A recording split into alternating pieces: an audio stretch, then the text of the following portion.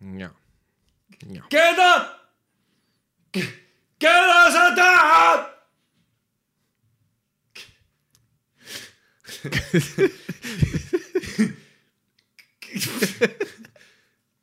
Keda?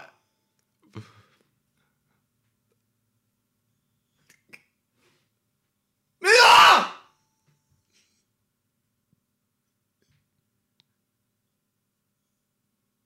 Keda on? Keda on?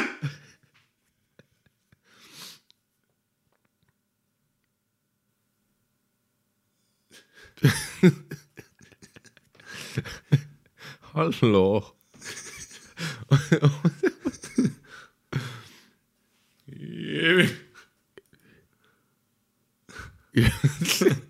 Kas salestab või? Jaa. Okei. See oli minut. Praegu salestab ka, on ju? Jah. Ja mina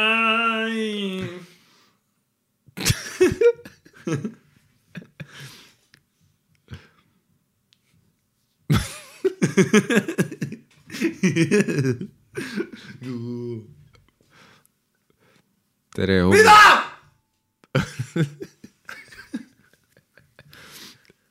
Tere Mida?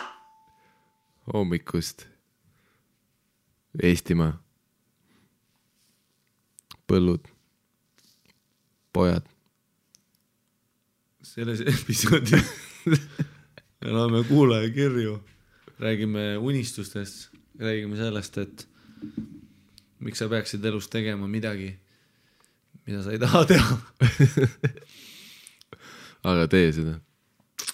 Ära käi ülikoolis, ära kuula vanemaid, ära mine tööle. Ole see, kes sa oled. Ja käi vittu ühiskond. Kui sa oled 14, aga sa ei ole 14. Vanus on sotsiaalne konstrukt, maksud on välja mõeldud. Valuuta on müüt. Töö on moodsaja orjastus. Kuula tussisööjad. Ja ela oma life'ina. Käi piletilevist. Piletilevi.ee, Sander Õigus 3. isikus üle Eesti tussisööjad teevad sooja. 8. mai, Ardo Asperg Tartu Uues teatris. 29. aprill Tartu Vanemuises Savage Show, filmime. Ootan tussisööjad sinna sooja tegema värki, pange hullu. Comedy Estonia, jälgi meie tegemisi, käi stand-upi vaatamas ja eelkõige kuula tussisööjaid. Podcast saadaval igal pool, igal nurgal.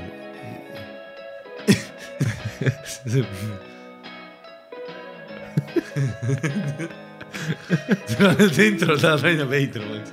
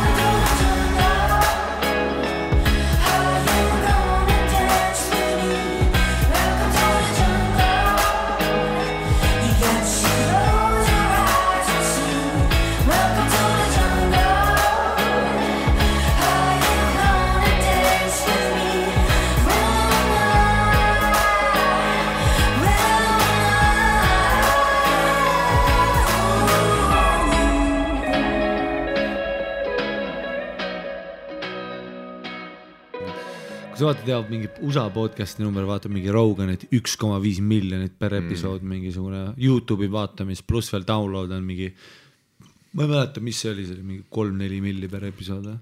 Ei ongi, kui sa mõtled, üks asi on see YouTube'i vennad, kes on need, kes reaalselt arvuti ja siis istuvad, vaatavad. Ja siis mõtled selle peale, kuradi iTunes, kõik muud kohad on ja kust keegi kuuleb, see on fucking rets. Rogan ütles ühes intervjuus ka, et ta teenib 70 kilo per episood keskmiselt, nagu ad service'i pealt. Palju Rogan ad'e teeb üldse? 3-4 tükki.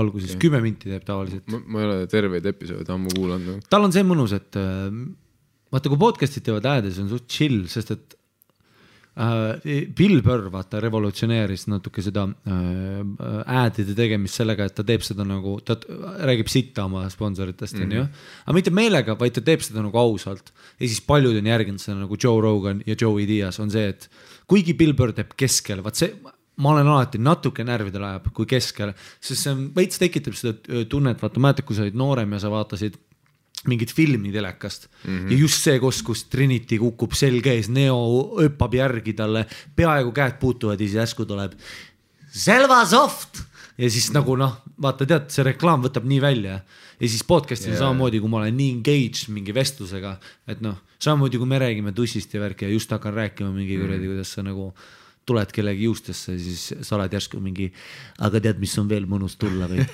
Tule Uberisse tööle, see on nagu veits.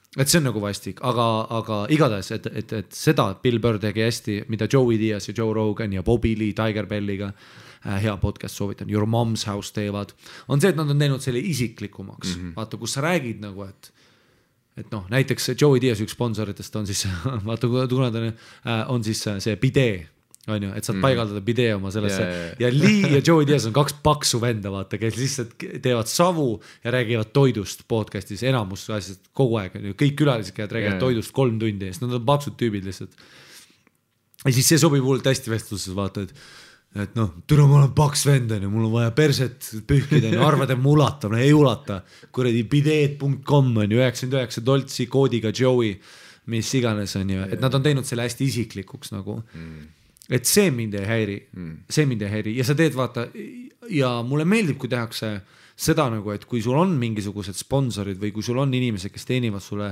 raha sinu podcastile, siis ole aus, vaata, ütle kuulajatele, et joo, et ma tean, et see osa on veits putsis siin on ju, aga see on ainus aga teie kuulate seda podcasti tasuta. Täpselt. Ja tänu sellele lühikesele segmendile saan ma seda podcasti teha. Jah, vaata nagu igast vaatevinklist vaata nagu chill, on ju. Ongi. Mark Maron ütles ka oma podcastis, kuule, mul käis Barack Obama podcastis, mul olid snaiperid katusele. Kas sa arvad, et kõik see maksis mulle vähe või? Kõik see background check, mental stress asju, ma ei saa mitte munnigi siit podcasti eest, nii et kuula see kuradi patareide reklaam ära ja ära vingu, on ju.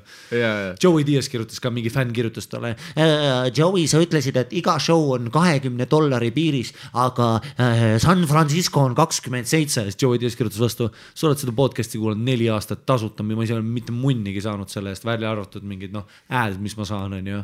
Et see, et ma tulen 1 kord aastas sinu linna ja sa maksad $27, on ju, ära vingu ja dumb fuck. Eriti USA palga juures, vaata. Ma saan aru, kui Eestis keegi vinguks, et show on 27 €, on ju. Sest 27 € oleks Eestis nagu reaalne, on ju, summa. Aga USA's 27 €. Dollarit. Come on. See on mingi 18 €. Come on, USA's on 2 tunni palka äkki, kui see hästi rääb. Võibolla 3. USA's päris palju koomikud võtavad hästi kirglikult seda hindade asju. Rogan, Tom Segura, Kristi Liia tahab suht normilt keedo. Kevin Hardil on mingid $120 lihtsalt mingid kuradi vetsu kõrval istuda enam vähem. Aga samas nii palju kui ma kuulnud olen, siis Chappellil on ka tegelikult, kui ta käib nagu päris tuurimas, siis tal on ikka retsid hinnad. Retsid, Austraalias oli mingi $200. See ongi vaata, et selles suhtes, ega ta otseselt ei pane ise, on ju, see on kõik see, et tal on ju vaata, mis välismaa koomikutel on, tal on manager, tal on agent, täiesti erinevad inimesed, mõlemad võtavad enda katti, seal käib mingi jõhker hustlemine. Kuigi üldiselt on see 3-5% katt tegelikult artistidele, aga veel transpordikulud ja muidugi see, et sa oled Dave Chappelle ja sulle öeldakse, et kas sa tahad selle kuradi 29 tunnise lennu eest saada selle summa või sa tahad saada selle summa ja sul on see, et mul on 3 last. Ja pluss sulle öeldakse, et me müüme igal juhul välja selle. Täpselt. Siis sa ütled, aga on ka koomikuid, kes siis USA-siseselt, näiteks Joe Rogan on isegi Austraalias, mis ma käisin, oli $50 väga hea ja temal on see, et ta surub seda, et olla,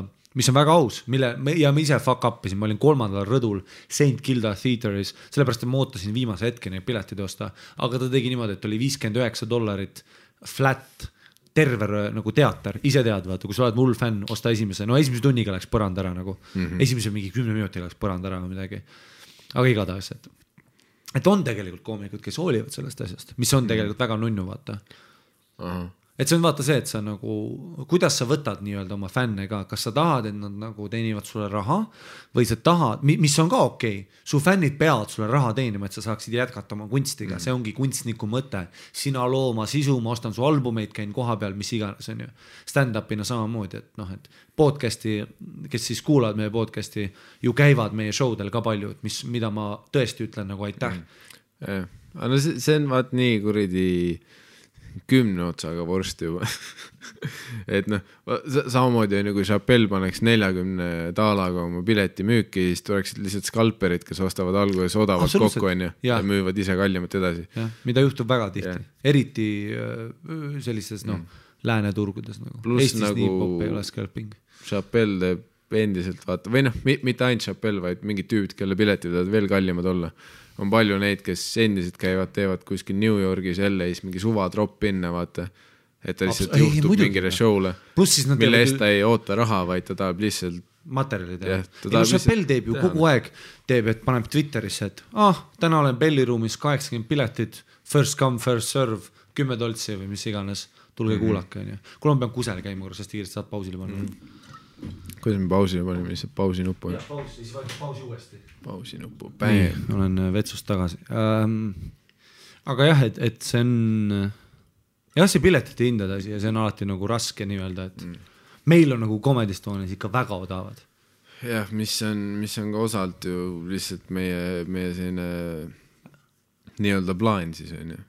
Et see on meie strateegia, kuidas jõuda inimesteni. Et käi rohkem showdel selle asemel, et sa korra aastas tishid mingi 80 €. Et me oleme endiselt selles faasis, mis tegelikult naljakas mõelda, kui isegi mõtled selle peale, et Sander on teinud, mis ta on mingi 7 aastat või. Ma ei kujuta ette kaua Eestis teinud on. Äkki on 7 vist, nüüdseks 7. Ja ikka me pigem panustame endiselt selle, et me pigem teeme odavama hinnaga pileteid, selle nimel, et meelitada rohkem inimesi saali, et me saaks järgmine kord jälle rohkem inimesi. Ja. Et me pigem mis on minu arvates alati on nagu õigem strateegia, kui see, et ma kasutan mingi hetke kuulsust ära, koorin nii palju raha, kui saan, ja siis kuradi show on täielik paska, ja siis inimesed ei tule tagasi. Ja. Et see on, mida ma näen Eestis, et tehakse liiga palju, vaata. See on legendaarne. Kuidas sa oled õppinud kinni, pole me seda nüüd samas? Jah, ma õppisin ära. Mis on osadele isegi meeldis äkki. Eestis tehtakse hästi palju neid etendusi minust, kus on mingid komöödianäitlejad, kes on inimestele väga hingelähedased on ja põhjendatult inimesed, kes ongi kunagi naljakaid asju teinud. Ja publik mäletab neid sedapidi ja siis tehakse mingi uus etendus, kus siin on need 2 tüüpi, kes on väga kuulsate, armastate neid ja promo, kõik on super hea, kõik kõlab hästi ja siis sa lähed saali kohale, maksid mingi 20-25 € on ju. Rohkemgi. Ja siis sa lähed kohale nagu see, et mida perset, kas keegi üldse kirjutas neile teksti või neile pandi lihtsalt naljakas kostüüm, anti üks banaanikoor ja öeldi, et andke tund aega agu on ju. Yeah. Et too on minu arvates alati väga nagu selline skammi või... Vaata, see on veits see ka, et vaata, kui sa alustad stand-upidest ja open mic'idest ja kõigest sellest, siis ainus asi, mida sa tahad, on heakskiit, on ju. Sa tahad inimesed, et naeraksid, inimesed tunneks ennast hästi. See on ainus asi, mida sa jahid, sest et see on ainus viis, kuidas olla hea koomik. Aga jah, paljud ka, kes stand-upi siis vajuvad, kuulsad näitlejad, muusikud, kes vajuvad sinna stand-upi žanrisse juba või komöödia žanrisse või üldse, tead see sooloetendused, monoetendused, võib-olla 1-2 näitlejad, kõik see nii-öelda, kus ütleme, ei ole teatriproduktsiooni taga, ei ole stsenariste, meikareid, ei ole kurrut setti, ei ole seda nagu, et see pileti hind põhimõtteliselt enamus rahast läheb tasku tegelikult nii managerile kui ka sulle, siis palju tegeletakse sellega, et kus mõeldakse hinnale, mõeldakse müügile, mõeldakse turundusele, aga sinu põhibaas, sinu kunst on jäänud kõige nõrgemaks, kuna sa oled tegelenud kõige muuga. Ja see ei ole see, et see on ainult artisti süü, see on kõigi tema ümbritsevate inimeste süü ka mingil määral. Aga kuna vaata, me stand-upis oleme hullult õppinud seda, et kuna sa open mic'idel, sa ei mõtle üldse, et keegi on maksnud, no, sa tahad heaks, sa tahad nagu veenda inimesi, kes on niigi tasuta tulnud, sa tahad neid veenda, et kuule, come on, ma olen ju hea, on ju. Ja kui sa lõpuks hakkad seda heakskiitu saama, siis stand-upis mitte midagi ei ole garanteeritud.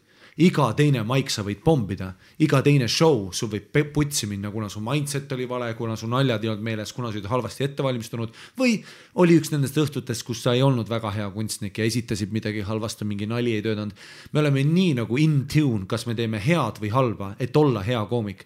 Ükski hea stand-up koomik, et on kuulsaid, kes müüvad teatreid läbi, aga häid stand-up koomikuid ei ole olemas, kes ei ole in tune sellega, mis nad teevad. Dave Chappelle teab väga täpselt, kas tal on hea õhtu või halb õhtu. Olenemata sellest, et on Dave Chappelle, tema läheb lavale ja esimesed 3 minti inimesed muidugi, see on Dave Chappelle, tule ma vaatasin siin telekas väikses peale, täiesti persees, ma lähen lolliks ära, aga tuleb 4 minut, tuleb 5 minut, saal hakkab vaiksemaks jääma, sinu credentialid vajuvad ära, 10 minti hiljem sa pead back up ima, mida sa räägid, kes sa oled, on ju. Ja ainus viis, kuidas sa seda back up'id on see, kui sa oled oma kunstiga tegelenud, sa oled väga nagu nii-öelda in tune sellega, mis ruumis toimub, mis toimub su karjääris. Ja tihtipeale inimestel, kes siis nagu ei keskendu oma etendusele, kes ei tee open mic'i, kes ei proovi uut materjali, kes ei areta oma kunsti, tekib see illusioon kõigest promotsioonist ja see täiesti putsis, ma olengi kuradi Hannes Võrno, on täiesti vittus, ma olen fucking Võrno. Sest et ma olen olnud Võrno telekas ja ma olen fucking Võrnona ja kõik vennad, kes ümber on, ütlevad, tule sa oled Võrnona, mine munni, sa oled Võrnona. Sa kõnnid kuskile baari sisse, mingid vennad tulevad, mine munni, tead, Võrno vä! On ju, kõik on lihtsalt täiesti putsis ja sa oled oma peas, ma olengi Võrno, kuna sa ei käi open mic'idel, kuna sa ei tee oma kunsti, sa ei proovi seda. Ja nüüd, kui sa lõpuks lähed oma showga lavale ja inimesed on nagu, sa olid ju Võrno. Võrno kõige naljakam nimi, see kõlab juba naljakam. Ja see kõlab naljakam, ma ütlesin suvalise näite nagu selles mõttes. Aga see on hea näide. Aga, ja siis ongi see, et sul on nagu, et minul ja sinul, kuna me teame täpselt, millal me sakime, millal me ei saki, siis minul oleks nagu, kui ma teeks mingi show, kus inimesed maksavad 30 € Vene kultuurikeskus, minu show maksis, kas 12 € oli mul või? Vist oli 12. Jah, aga 12 oli vist puhtult sellepärast, et see oli Vene kultuurikas äkki. Jah, rendi hinnad värki. See oli välja müüdud ja mu show läks hästi, aga isegi kui ta oleks läinud keskmised, minu keskmine Savage, ma ikkagi tunnen, no 12 € on väärt. 12 € on väärt. Ükskõik midagi said vähemalt mind kuulata. Jah, täpselt, jah, sa olid hea opener värki. Isegi kui mul on halb õhtu, mis on olnud, minu Rakvere teine show, seal ma ei openin muidugi. Jah, seal sa ei openin. Selles asi oli. Nii et too piletiraha äkki oligi. See oleks kõige naljakam, kui ainsad õhtud, kui see pommid on see, kui mind ei ole. Kuid ette, ma lähen Kanadasse, siis ma pommin aasta aega ütti. See on mingi voodoo magic. Ma tulen korraks, ma tulen nädalaks külla ja siis killid ja siis ma olen ära ja siis pommid jälle. Jah, see oleks kõige putsis üldse. Ma peaks sind elus hoidma lihtsalt terve oma elu nagu. Aga et see ongi nagu see, et ma vaatan palju inimesi, kes teevad asju live-kunsti ja ma olen mõelnud küll, et imelik, et sul natuke nagu häbi ei ole või nii. Mina ei suuda valetada. Ma olen terve elu olnud siuke. Ma ei suuda valetada. Kui mul on show'd ja inimesed tulevad, me oleme siin käinud vaatamas, väga hea oli. Mul üks sinilind läks putsi Tallinnas, on ju. Väga vittu läks üks sinilind. Ja ma mäletan, inimesed tulid pärast, et väga lahe oli, ma ütlesin, ei olnud. Ma tean, et ei olnud. Ja sa tead, et ei olnud. Ja nii vahest on, vaata. Aga siiski, isegi minu halb show, ma ütleks, et siis ta ei olnud 12, oli 5 äkki või? Sinilinnus oli 6 või 8. 6 või 8. No see hind. Siis võib öelda, et ja ma võin öelda sulle. Ma mäletan, Sinilinnust tuli, mingi tüüp tuli vaheajal meie mõlema juurde, me vaatasime mingi helipuldis mingit asja üle. Mingi tüüp tuli ütlema, et poisid, et siin alati on teie show'd välja müüdud ja värk, et miks te nii odavad piletid enne? Mingi tüüp tuli ise. See on väga hea kompliment. Tüüp, kes oli ise pileti ostnud, tuli ütlema, et ei no, ma ei viitsi higistada kogu aeg, pange kõrgemad piletihinnad, siis ma ei pea tõmblema. Absoluutselt, ma olen saanud tweete, kuidas inimesed on öelnud, ma olen 3 korda Savage'it käinud vaatamas, parim 30 €, mida ma elus kulutanud olen. Ja ma tunnen uhkust selle üle, vaata. Kuigi muidugi, iga inimese naturaalne instinkt on see, et äkki ma olen rohkem väärt. Aga siis ma mõtlen teiselt poolt, vittu ma ajan. Ma stand-upi teinud mingi, mis ma olen kokku teinud, mingi 5 aastat või? Kui ma räägiks Melbourne'is, et ma teen sold out teatreid 5 aastat koomikuna, saad aru, ma saaks bitch slap'i ja mind visatakse kuradi rentslisse, antakse nuga ka veel nuka taga. Teised koomikud oleksid nii kadedad. Et ma olen väga nagu tänulik isegi selle eest ja ma tunnen, et isegi minu halb show, ma olen nii palju tunde vaeva näinud materjali kirjutamisega, proovimisega, et isegi kui mul on off õhtu, siis vittu ma õigustan oma piletinna sulle ära, lihtsalt õigustan, kas või statistiliselt. On ju? Et ma ei tea, miks paljud kunstnikud ja ma ei mõtle üldse komöödia siin, ma näen muusikas täpselt sama asja. Ma vahest piilun sinna muusikamaailmasse ka ja mul on väga kahju mingitest DJ-dest, mingitest räpparitest, kes ei teeni munnigi lihtsalt sellepärast, et nende tööstus on natukene solgitud, paljude tegijate, nii-öelda tegijate poolt. Ja see juhtub väga kergelt, vaata, see juhtub eriti Eestis, meil on nii väike kommuun, me oleme nii väike kommuun inimesi, et siin võib iga aasta igast sitta juhtuda. Kes teab? Kes kurat teab? Ja see ei ole kadedus. Paljud inimesed kuulavad, kui ma räägin kellestki kuulsast teatrinäitlast, kes teeb stand-upi tuuri, kui ma ütlen midagi mitte meeldivat, mida iganes, ma ütlen, siis paljud arvavad, et see on ju sellepärast, et sa oled kade ja asja. Kui ma olen kade, ma ütlen seda. Aga see ei ole kadedusest. See on pigem lihtsalt see, et ma üritan panda ennast nende kingadesse ja ma olen see, mul on 50 kilo taskus, aga mida ma tegelikult tegin? Et jah, Reket, näiteks Tom Murb, väga lahe tüüp, 3. plaat tuleb 20. aprill välja, lihtsalt hustlib, kõik teeb live keikasid, teeb neid asju, mis ta tahab teha, teeb uusi albumeid, on ju, suht kiiresti 3. album tuli ja see on stuudioalbum, teine oli siis, ma ei tea, mis öeldakse stuudioalbum, kas stuudioalbum on see? Üks on see, mis läheb füüsiliseks, see 3. nüüd tal on vist füüsiline ja teine, see Super A oli siis otse Spotify'sse tasuta, seal oli mingi teema oli tal, ma mäletan, kus ta tuli lambist vaata selle tasuta albumiga välja, mäletad?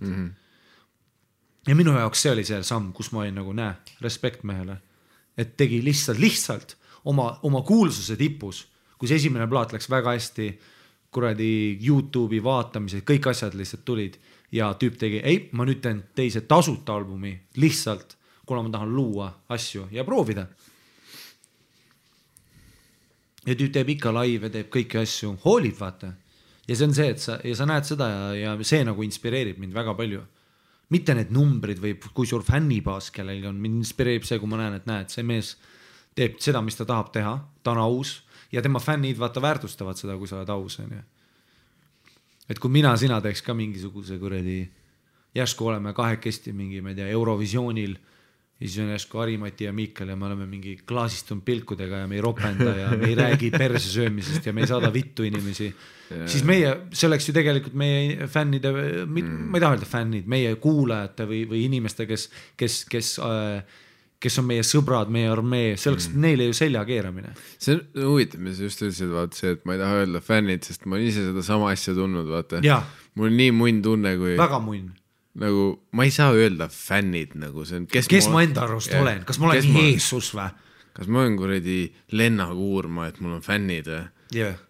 Ei, mul on 2 suvas nõrri siin stuudios, kes teevad. Aga ongi. Meil ei ole fänne, meil on kuulajad ja sõbrad ja kuradi tussisööjad. No aga ongi. Ja mina tunnen täiega seda, et kui ma peaks tegema järsku, kuna sellepärast, et meil on natuke hästi läinud sinuga tussisööjate programmiga, nii-öelda podcastiga, kuidagi kogemata oleme komistanud ja inimestel on meeldinud. See oleks ju meeletu, kas sa ise ei tunneks ennast halvasti, kui ma oleks järsku tussisööjate live 49 €. isegi kui me leiaks need 50 inimest, kes maksavad. Ei, ma mõtlesingi, vaat see, et ma ei mäleta täpselt, mis me esimese 2 laivi pileti hinnaks panime. 6. Võimalik. Pluss see väike piletirevi maks, mille küsib piletirevi endale. Mitte meie. Ja ruumi üür asjad, põhimõtteliselt Ja meil oli tehnikat vaja, meil oli seda ja need mingi 2 eurot, mis üle läksid, me lasime kleepsi ja sitta sellest välja. Et ja nagu see tunduski, vaata, mingi 5-6 euri tundus see normaalne, vaata. Eriti kuna see oli meie esimene live ka, vaata. Plus endiselt ükskõik, mis live see on, sa ei tea, laivi puhul on see, et sa ei tea, vaat. Kui sa lähed stand-upi tegema, siis sa tead, sul on mingi materjal, sa tead, sa saad midagi teha. Ja tegelikult, kui me oleme podcasti tegema, siis me ei saa lubada, kui vahva episood see tuleb. Kui ma löön varbara enne, kui ma lavale tulen, putsis. Ja kui su ema kuskilt Soome pärapersest helistab sulle 2 minutit enne episoodi ja sa otsustasid vastu võtta selle. Me ei tea, kuhu see episood läheb. Ei täpselt. Jah, pluss tegelikult, kui me tegime live episoodi, me ei tahtnud niikuinii teenida, me tahtsime nagu tasa tulla ja see, et me saaks teha seda lihtsalt. Täpselt. Et suured tähed kõik, kes käisid. Ja ma tunnen täiega seda, et tussisööjad on mind natukene edasi surunud just selle aususe osa pealt. Et kui me teeme igasuguseid, me oleme teinud, Brigitte blogis käisime vahepeal asju, isegi kui me neid teeme, siis isegi kui nad editivad asju nii, nagu me väga ei oleks tahtnud või mis iganes, siis ma olen uhke selle üle, et olenemata kui naljakas ma olin, olenemata kui hästi ma seda intervjuud handlesin, olenemata kui palju lolle asju ma ei teinud, nagu see pusa tõmbamine. Ükskõik mis, vaata. Isegi kui ma seda play nupu asja teeme, siis ma saan vähemalt öelda, isegi kui ma lollitan, ma olen aus. Kui ma tahan midagi öelda, ma ütlen seda. Kui ma tahan midagi teha ja see on ainus asi, mis ma saan pakkuda meie kuulajatele, meie armeele. Ja number 1 asi on tegelikult see, et kõik, mis me Play-nupul tegime, mis me seal tegime, me olime lihtsalt ise, vaata. Ja. Meie esimene eesmärk oli see, et meile endal oleks lõbus. Täpselt. Et me teeks enda asja. Selles suhtes, et kordagi on see, et me kuradi paneme vahepeal mingid päikseprillid ette, üritame mingi cool guys tussisööjad olla. Nagu meil ei ole karakterit, meil on nagu see on ju. Kui me DJ Live'i oleme teinud, suur aitäh kõigile, kes Viljandis käisid, mine munni, kui lõbus see oli. Mul oli ränk pohmakas. Ränk. Ma ei ole väga ammu nii palju joonud.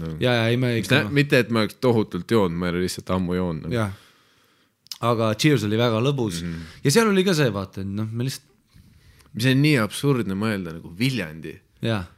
Mul ei ole isegi sõpru Viljandis. Mul ka ei ole. Okei, Facebooki sõbraist võib-olla kaudselt paar inimest, kes sündisid Viljandis. Praegu jää mingisugune sinu lapsepõlve sõber praegu. Mida? Praegu õppis Viljandi järve.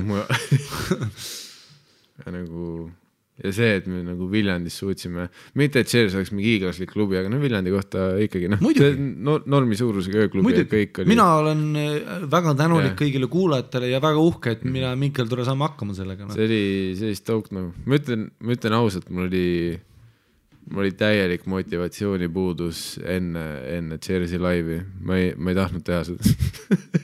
mul oli see, et davai, me läheme teeme tunnise seti ära. Ma pahan päikseprillid ette. Ma teen näo, et mulle meeldib see ja siis ma tulen magama siia korterisse, mis me võtsime. Ja kell 6 hommik. Asjad läksid nii kaugele ja et me saime mingi 5 läbi aeti inimesed välja Cheersist kell 5 hommikul.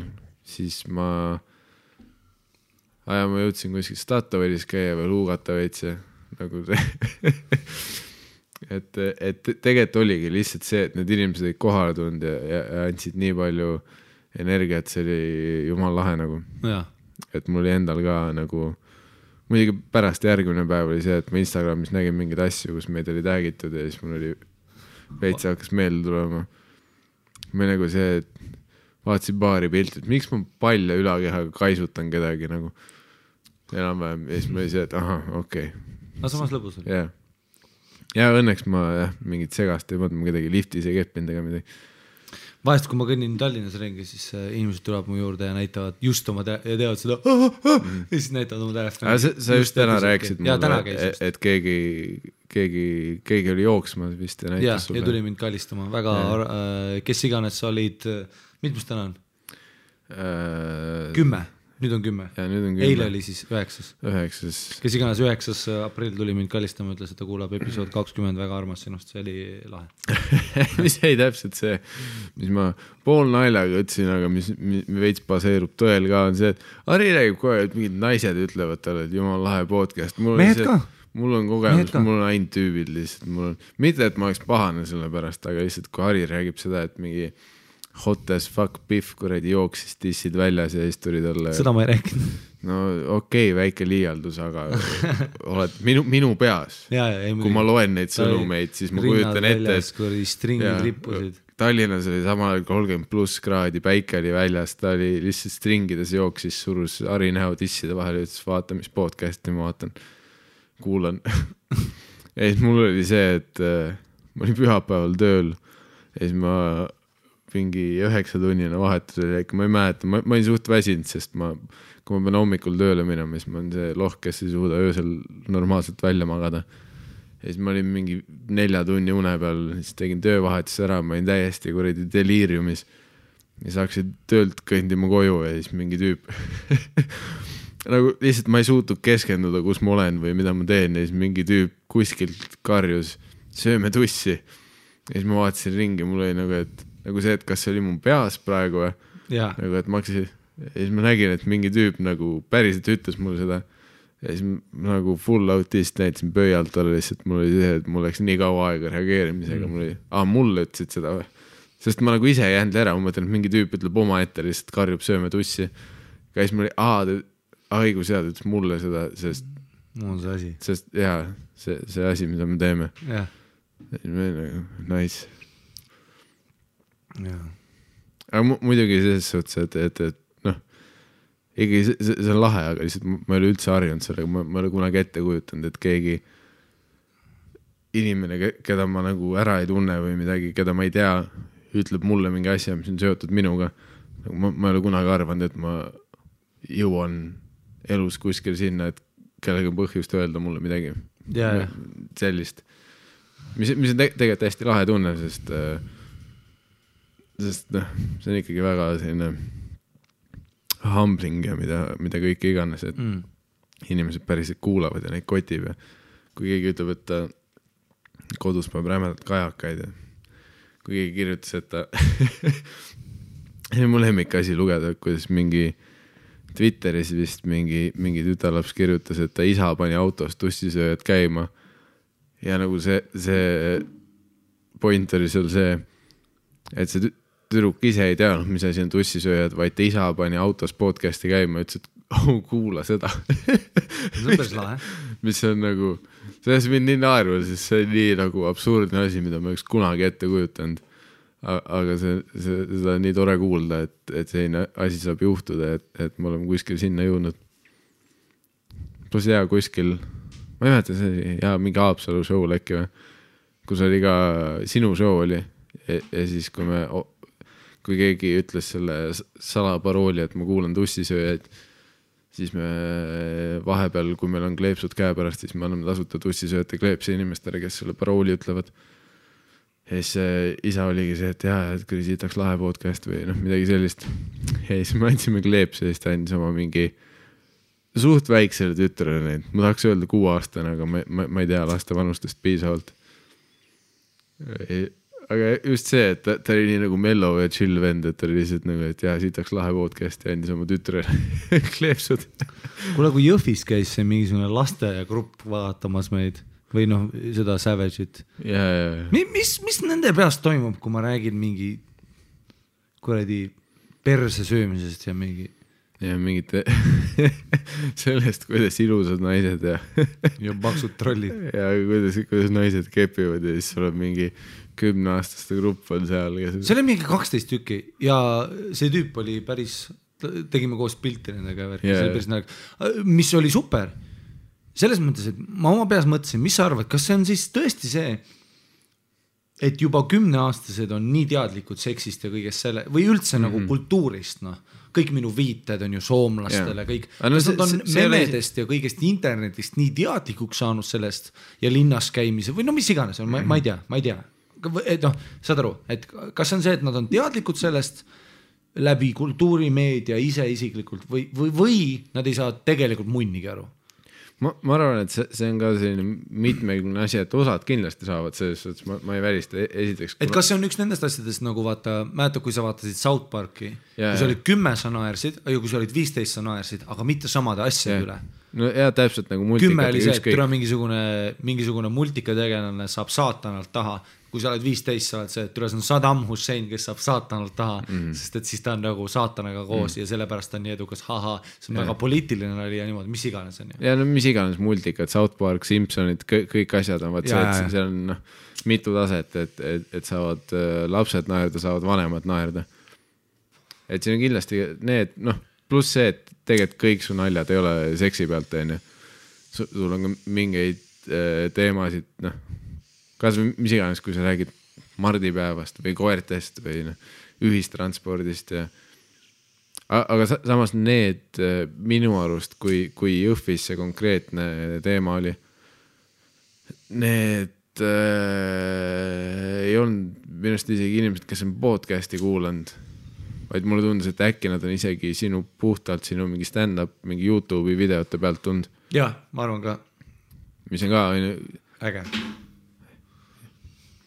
YouTube on ka nagu meie jaoks selles suhtes nagu selline avastamata maa nagu, et nagu ilmselgelt me oleme YouTube'i kasutanud nagu a la sellest ajast, kui see YouTube olemas on olnud. YouTube on kogu aeg muutuv keskkond. Yeah. Seal on ka nagu nagu selles suhtes me ei mõista vaata, me ei ole mingi sotsiaalmeedia kurud vaata, et me teaks, mis töötab YouTube'is, kuidas sa saad mingi demograafikut kätte ja mida iganes. Stand-upi on nii raske alati pildis saada ka. Sest et igal show'l on oma feeling, igal publikul on oma tempo, oma feeling. Ja mul on alati see, et ainus asi, mida ma tahan YouTube'i klippidest on see, et sa tuled mind vaatama. See on ainus asi, mida ma tahan. Ainus asi. Harva keegi tuleb mõelda, et ma nägin klippi, see oli täiega hea. Pigem on see, et ma nägin sind laivis ja see oli hea. Sest et ma arvan, et ma olen selles faasis oma karjääris, kus ma olen laivis väga hea. Pildis ma arvan, et mingid asjad jäävad puudu. Ma arvan, et see on üldiselt stand-upiga. Et stand-up ei ole kunagi videos nii hea, kui ta on ruumis. Stand-up on alati ruumis parem. Jah. Et kui ta on ruumis hea, või tähendab, kui ta on videos hea, siis see tähendab seda, et see oli ruumis väga hea. Kui ta on videos kesine, siis ta oli tõenäoliselt ruumis hea.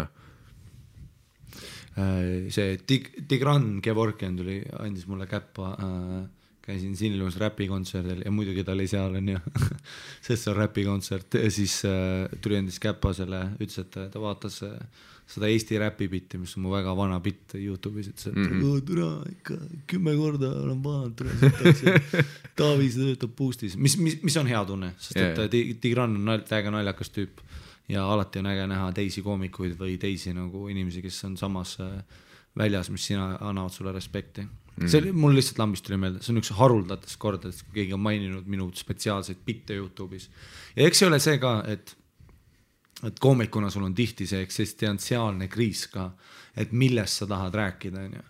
Et kui ma ise ütlen ka nagu, et paljud, kes stand-upi vaatavad, te peate aru saama, et näiteks mina ja Miikal ja ka Sander ja ka Ardo, kõik head koomikud vihkavad oma materjali tegelikult. Sest sa oled meeletult nagu, mitte sa ei vihka, sa saad aru, mida ma mõtlen, aga sulle nagu, kui keegi ütleb mulle näiteks, et ma nägin seda laivis või YouTube, keda kotib, nägin sind seal, sa olid väga naljakas. Minu esimene instinkt on see, et minu arust nii mitte. Aga sa pead seda sees hoidma, ma ei taha olla see tüüp, kes iga kord ütleb, et ei, see oli sitt. Ma lihtsalt ütlen aitäh sulle. Sa ei taha olla see bitch, kes kogu aeg ütleb, et ei, me ei tea. Võta kompliment vastu, vaata. Kuigi ma tean täpselt, millest sa räägid, mul oli see tohutult raske oli nagu anda rohelist tuld sellele, kui oli see, su esimene spetsial. Jah, YouTube'is minu tund üleval on. Sest kui ma pidin ise seda läbi vaatama montaaži ajal ja ütlema, et mis läheb sisse, mis ei lähe ja kuidas, siis mul oli lihtsalt see, et perse ma ei tea, kas me üldse kasutame seda materjali. Mul oli terve selle tunni kohta lihtsalt see, et kas me üldse saame midagi teha ja siis mulle, et ei, nagu rahune maha, chill, see on okei ju. Siis mulle, et no kas on ikka sest on nagu see, et lõpuks see, et kui sa oled selle lõpuks ära teinud, siis on esiteks sellest on nii palju aega möödas, kui sa esimest korda neid nalju rääkisid. Sest noh, filmimine tuleb tavaliselt siis, kui sa oled selle päris füüsilise tuuriga lõpule jõudnud. Ja tolleks hetkeks sa oled juba veits väsinud sellest materjalist, sest tolleks hetkeks sa oled suht palju teinud seda juba. See on hästi raske osa stand-upist. Ja juba filmimise õhtul, see on kõige raskem see, et sul on see pinge peal, vaata, et see on filmimine, see jääb nüüd lindile. Sa tahad oma sõnad õigesti saada, õiges järjekorras. Sa tahad kõik need naljakad punktid, mis on varem kogunenud välja saada ja sa ei taha ühtegi biiti missida. Samas, kui sul ei ole filmimist, sul on see, et pohhui, see nali bombis, aga see killib. On ju. Sest ma mäletan isegi Sandri esimese tunni tuuril minu mäletamist mööda üks nagu pullimaid või toredamaid õhtuid, mis meil oli see, mis tuli peale seda, kui tuuri lõpp oli juba, me olime Tartus Sandri tunni filmimise ära teinud, kus võeti linti minu see soojendusset ka.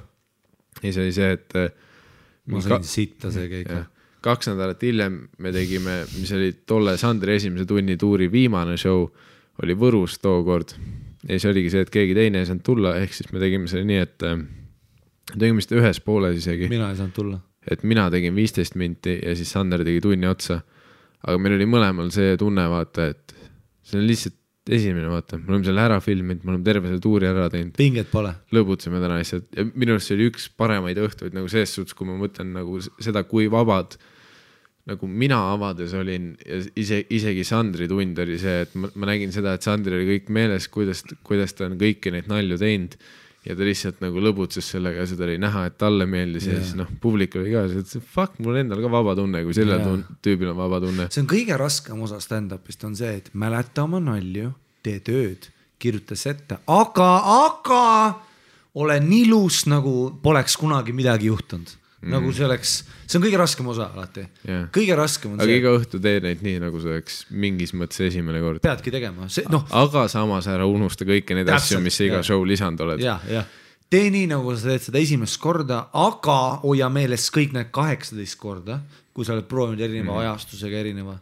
18 on veel vähe.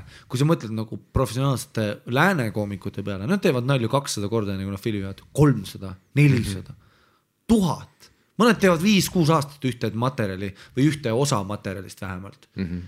Ja lõpuks saavad selle linti. Esimene special üldiselt on koomikutel alati hästi hea olnud. Mitte enam, sest et speciali väärtus enam ei ole. Miks seda nimetatakse comedy specialis on sellepärast, et see oligi special occasion comedy. See on eriline asi, sest et teleproduktsioon maksis $100,000. Richard Pryor'i Live at the Sunset Strip, that was a special, sest et see oli special õhtu. Eriline õhtu, kus me filmime ühe koomiku tööd ja Richard Pryor oma esimestes albumi Bicentennial Nigger või mis iganes tal see album oli, Eddie Murphy esimene album on ju see Louis C.K. esimene album, see on kõik materjal, mida nad on teinud 10 aastat mõnes mõttes. Paljud koomikud on 10 aastat teinud seda materjali ja see on üks asi, mida ma austan meeletult alati vanade koerte juures. Olgugi, et mõned mehed kordavad oma materjali liiga kaua. Ma olen tuurinud Aasias väga palju Ameerika koomikutega, kes on liiga palju oma materjali teinud ja nad on kinni jäänud mingisse mindseti. See on miinus artistina, aga ma austan väga palju seda tööeetikat minna lavale ja teha niimoodi, et so I came in Kuala Lumpur ja sa oled nagu türa, sa tulid 10 aastat tagasi siia Kualasse ja see nali on 10 aastat tagasi. Nagu Austraalias ma tundsin ühte koomikut, Doug, ma ei hakka ta perekonna nime ütlema, kuna ma räägin tast veist sitta kohe. Aga tema oli mees, kes oli 20 aastat samad tundi teinud ja temal oli see Tuesday Nights või esmaspäev, mul ei tule enam meelde, kus tal oli siis üks bitt, mis rääkis AC/DC kontserdist ja tal oli üks AC/DC kontserdi särk, mis oli aasta 98 tuuri oma, kuna see nali pärineb aastast 98, kui ta pani näppu ühele tüdrukule telgis. Ja see särk, kui ta kandis selle, aga tal oli seda särki vaja selleks bitiks. Ja see särk sai nii läbi, et mingi 2005 ta uuris, kus saada neid originaal 98-sid, nagu nende selle tuuri särke ei saanudki. Ja mis ta tegi, oli ta siis printis uuesti uued särgid ja siis lasi neil pesta mingi 20 tundi ja järjest läbi, et need näeksid vanad ja räsitud välja, sest et ta ei tahtnud, et inimesed märkaksid, et ta ostis vahepeal uue särgi selle biti jaoks. no mis see oli siis 2011 ei 2000 mis 2014 või 2014 kui ma olin siis temaga koos tuuril ehk siis mõtle see on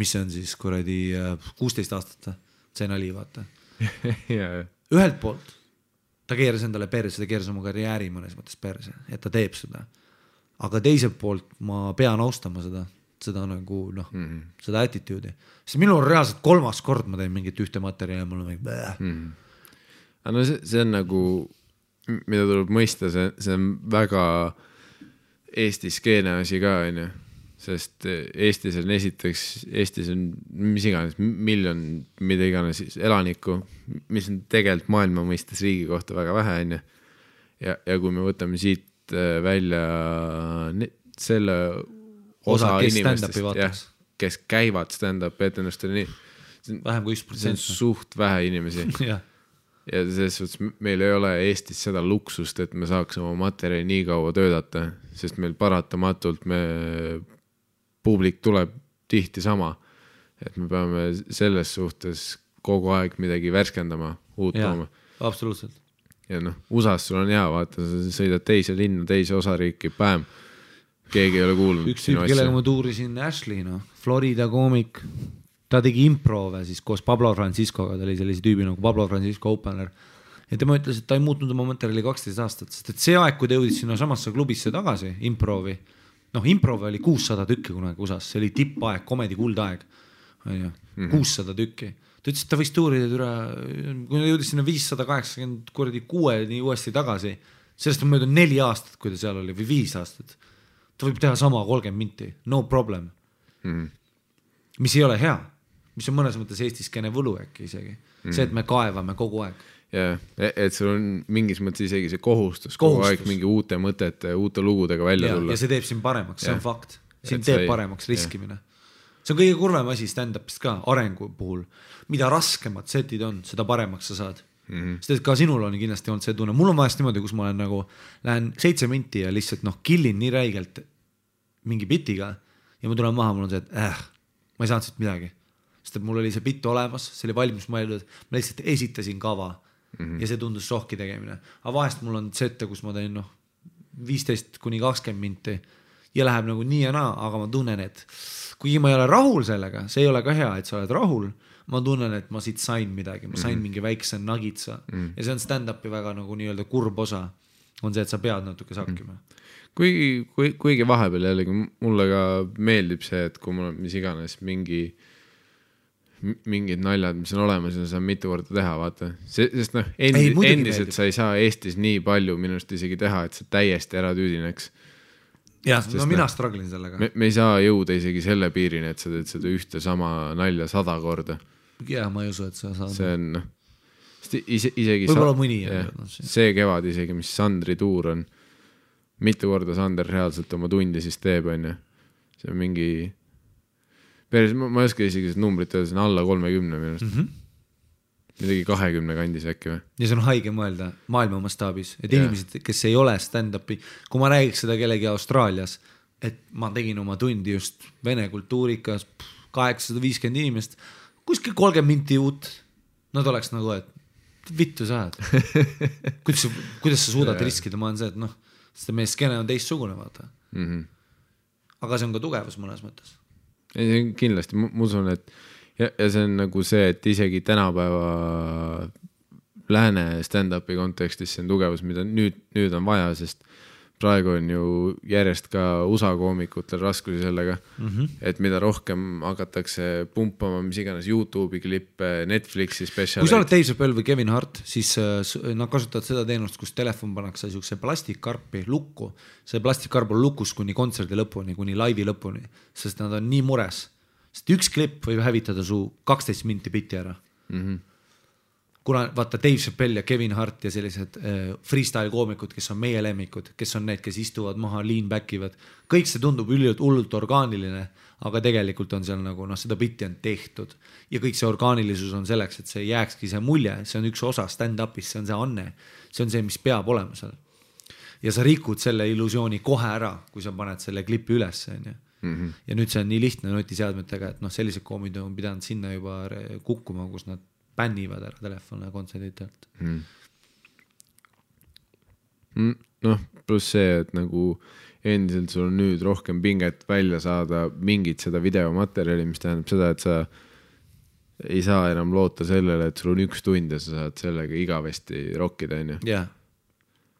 Et noh, tund on isegi juba palju, selles suhtes Ameerikas skeenes oli ju tüüpe, kes on, no siiamaani mõned tõenäoliselt tegevad, kes on nagu endiselt teevad oma sama 15, on ju, 15 minti, mida on aastakümneid teinud.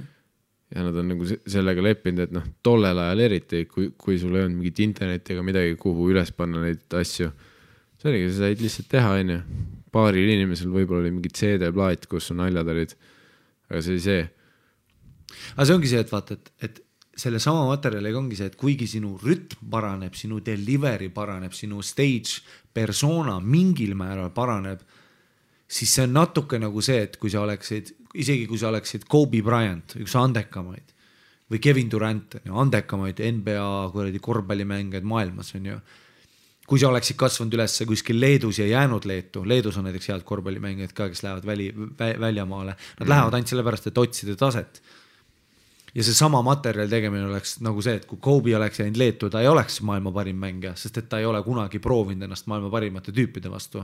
Ja samamoodi on materjaliga see, et kui sa jääd oma materjali kordama, siis see on kõige hullem osa stand-upist on see, et kannatamine on kõige parem asi, mis sa teha saad. Aga mitte ainult stand-upis, või see stand-up on mulle õpetanud ka palju elu kohta just see, et kui sa nii-öelda viskad ennast vette ilma päästerõngata, siis ainus asi, mis sa saad teha, on ujuda. Ja sul on see, et kas sa õpid ujuma või sa upud, on ju. Ja tihti peale sa upud, aga millega sa harjud ära, on see, sa harjud ära selle tundega, et putsis on ju. Ja kui sa teed sama materjali või sa jääd oma elus mingisse mugavustsooni, vaata ükskõik mida sa elus ei teeks, siis juhtub see mugavustsooni efekt, mis ongi see, et see muutubki mugavaks, mis on sinu automaatne allakukkumine. Ehk siis see on naljakas, on ju. Terve elu, mida sa tahad oma karjäärist, oma rahalistest, võid lahti teha ja see ei häiri. Mulle meeldib, kui podcastid taustahelid alati. See muudab selliseks atmosfäärikamaks. Igatahes, et kui sul on elus mingeid asju, millest sa tahad heaks saada, siis see on peaaegu vaata eluline paradoks, on ju. Heaks sa saad ainult siis, kui sa tunned ennast ebamugavalt ja sa tunned ennast vastikult, sa tunned seda sisemist kirge, et see ei läinud nii hästi, mulle ei meeldi see, mis ma teen, ma pean saama paremaks. Ja kohe, kui sa saad paremaks ja jääd sinna mugavaks, sest et sa tahadki mugavaks, sa tahad lihtsalt puhata. Ainus asi, mis sa koomikuna tahad, on see, et türa, ma tahaks, et see lõpuks lihtsalt töötaks, on ju.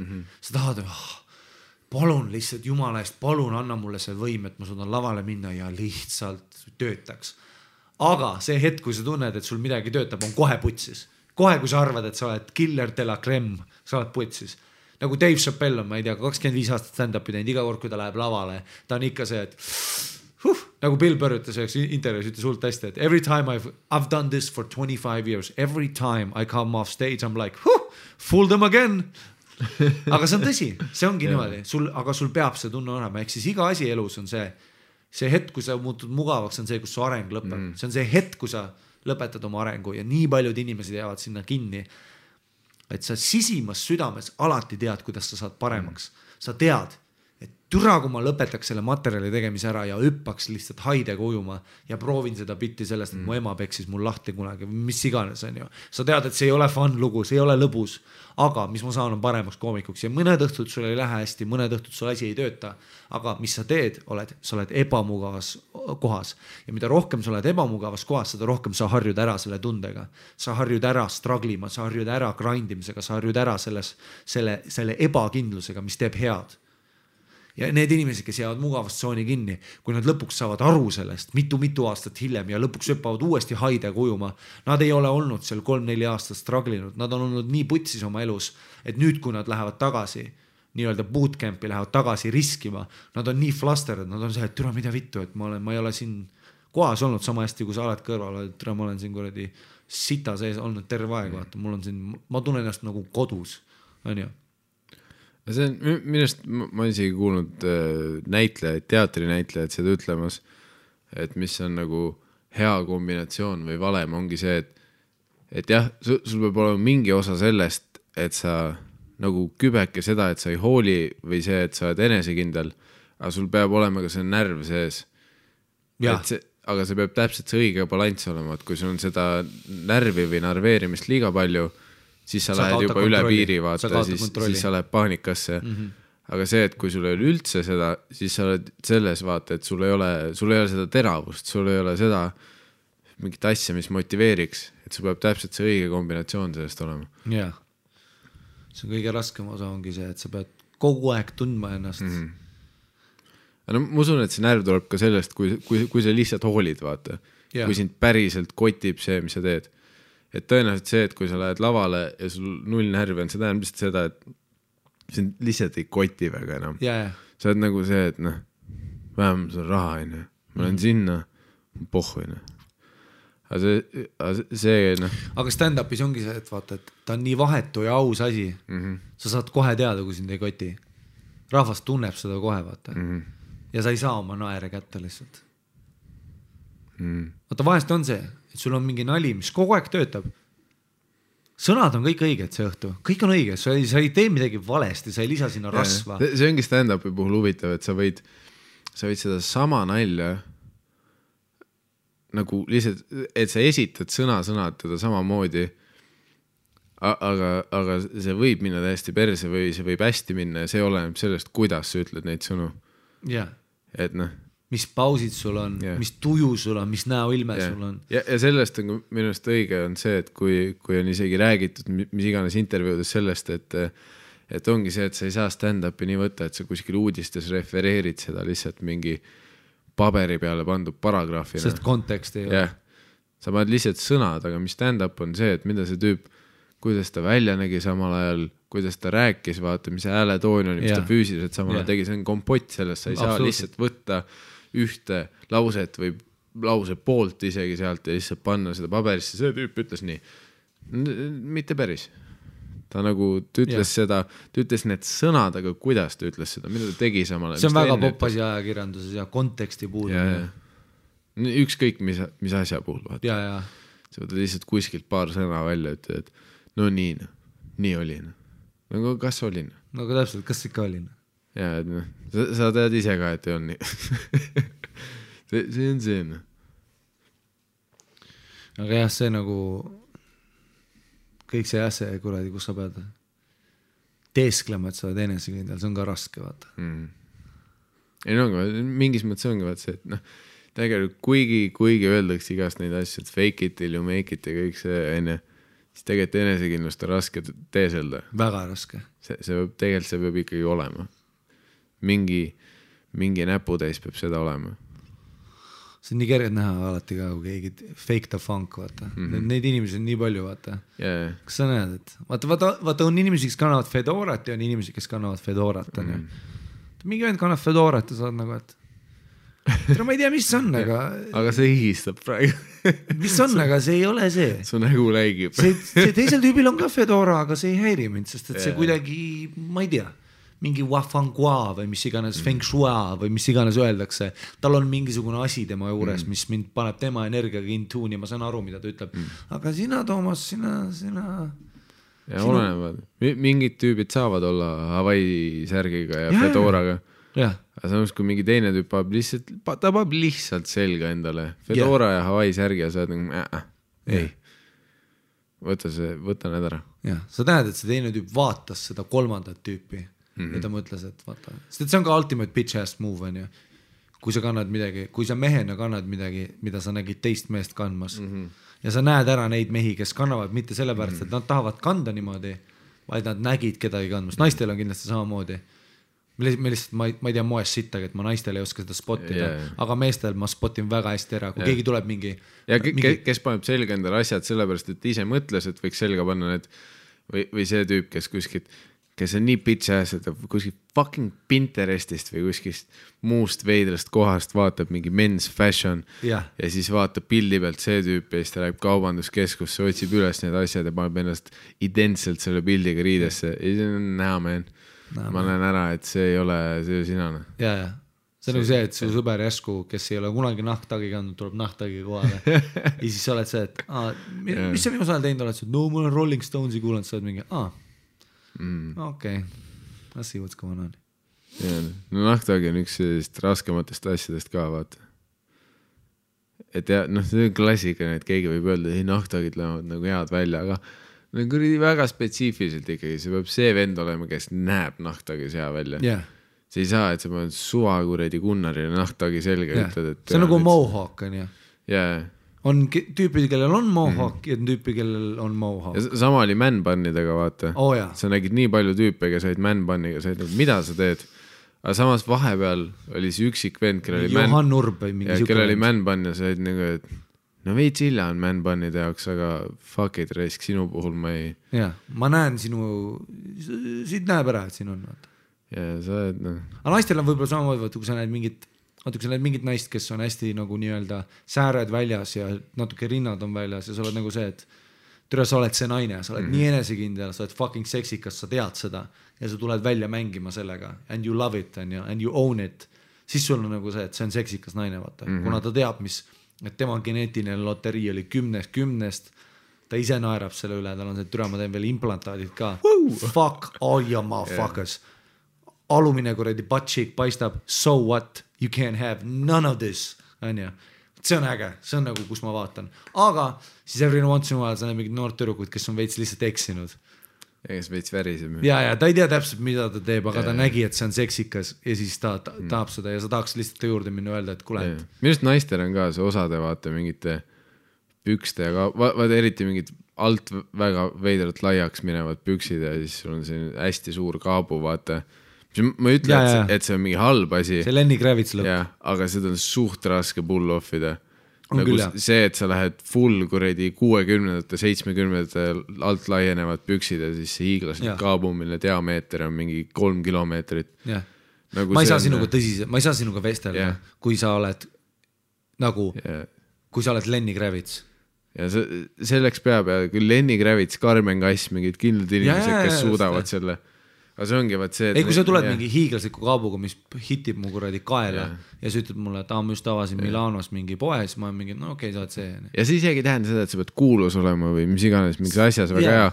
Aga see on mingi asi, vaata. Ja see on see fake the funk. Ja mingis mõttes sa saad endale, sügavale endale sisse vaadates ja oma südametunnistust ja kuradi kõhutunnet ja kõike kuulates, sa saad aru, kas sa paned selle kaabu sellepärast, et sa tead, et praegu on see hetk või see, et sa nägid jällegi kuskil Instagrami moe kuradi kasutajalt mingit sellist pilti ja sa, et ma teen täpselt seda, mida see tegi. Või see on see, et sa olid üks päev lihtsalt kaltsukas, vaatasid kaabut ja olid nagu, et see kaabu räägib minuga. Siis on ju. Vaata, kõigega on sama, kui sa näed kellegi kaelatatoveeringut, vaata. Sul on ka see, et okei, et üks vend on kaelatatoveeringut, see on see vend, kes sõidab krossi ja on lihtsalt mingi segane peast on ju. Ja tal on nagu, tal ei ole ühtegi luud enam. I love it. Ta ei saa lennujaamast see skännist läbi minna. Sa elad selles maailmas, see on sinu maailm, sa oled mingid türa kaelatatokad, hui ei tee endale kaelatatokat on ju. See on äge, on ju, sest et sa oled see tüüp. Neid tüüpe on vaja, on ju. We need them ja need on ägedad vennad, on ju. Aga siis every once in a while see mingi tüüpi, kelle on kaelatatokas, oled see, et sind lihtsalt räägiti nõusse midagi. Sa oled see vend, vaata, kes oli lihtsalt kuradi eksinud peaga mingi seltskonnas, kus olid kõik heavy metalli vennad. Aga tätokatega on täpselt see sama teema, ma kujutan ette. Sa ei saa vaadata mingit pilti kuradi Travis Barkerist, Blink 182 trummarist ja öelda, et ma olen see vend nüüd. Ei saa. See ei tööta nii nagu. See on bitch ass move, kui sa oled see, et... Tätokaga on ikka see, et kui sa lihtsalt mingi hetk nagu, mis iganes sa lõpetasid mingi vanema eda või mis iganes kuradi ruuni keeles piibli lugemise ja sa oled nüüd nagu see, et ma teen kuradi mis iganes Jormund Kandri või maailma lõpupuu enda selja peale ja sa oled see vend, mitte see, et kui sa vaatad seriaali Viikingid ja ütled, palun tehke mulle see, mis sellel tüübil oli, siis see on näiteks ma mäletan, mul treenikaasa Alik Tseikol oli Tribal, on ju, randmetest otse kaelani, on ju. Alik Tseikol oli 5-1 professionaalne MMA rekord ja ta töötas K-komandos. Jou mees, sina kannad raibeleid, tee näkku. Sa võid teha näkku saatana pildi, kui sa tahad. Ta on K-komando ja ta on missioonil käinud mitu korda. Okei, jou mees, sa oled mõrvanud inimesi oma paljaste kätega ja su hobi on käia puurivõitlust tegemas ja olla väga edukas Eesti võitleja selles. Okei, kannad raibeleid, on ju. aga kui sa oled mu sugulane, on ju.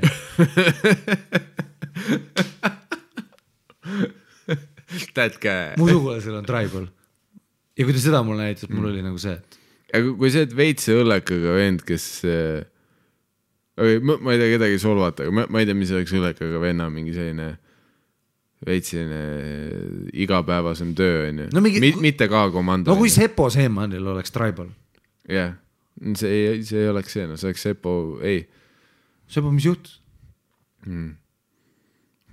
Sepol oleks see Mike Tysoni kuradi näotetoveeringu, et see ei ole sina. Hea näide, Mike Tysoni näotetoveering, sa oled siuke, et sa oled Mike Tyson, sa tegid kokki ja olid 32 venda nokki, sa olid olümpiakuld ja sa olid vangis, sest sa läksid 2 paikerile kallale. Ja sa oled segane. Sa vägistad naisi ja nikud mehi. Plus nüüd sul on enda multikas, kuhu sa loed peale ja sa käid roastidel ja teed nalju. Nagu ma ei tea, mida su elu kujutab endast, sa oled segane inimene. No nüüd ta teeb jah mingit stand-upi tuuri. Igatahes, aga see aeg, kui ta selle tatoka tegi, heavyweight champion of the world. Ei, ma mõtlen, ise kui ta praegu selle tatoka teeks, oleks ikka ta tausta põhjal, vaata, et sa oled sellise kuredi rollercoasteri ringratta läbi teinud, et minu pärast tatoveerigas peenis oma otsa ette, ma ei saa selle üle nalja teha nagu.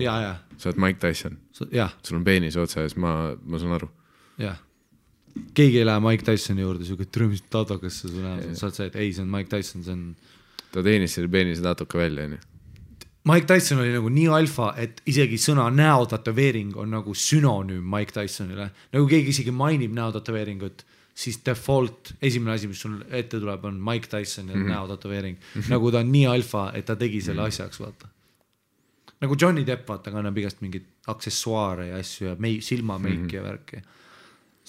Ja Johnny Deppi riietumisstiil üldiselt läheb täpselt siia kategooriasse, suva Tarmo, standard Tarmo ei saa käia hommikul Teliasse tööle kõndida nagu Johnny Depp, sest see on nagu esiteks, miks sul fedora, miks su käed on täis mingid palvehelmeid ja miks sul on mingi sinise klaasiga päikseprillid talvel ees.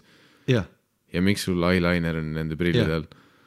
Iga mees, kellel on aksessuaarid, mul on raske sinuga niisama rääkida. Välja arvad, kui sa oled see vend, et ma nagu tunnen, et see...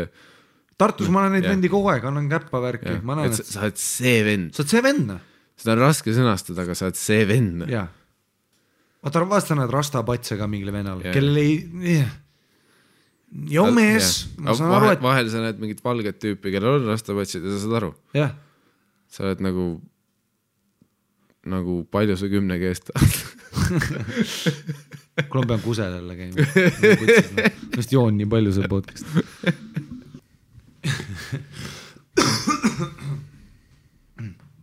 Ja Johnny Depp on raske olla. Ära ole Johnny Depp, ole Tarmo.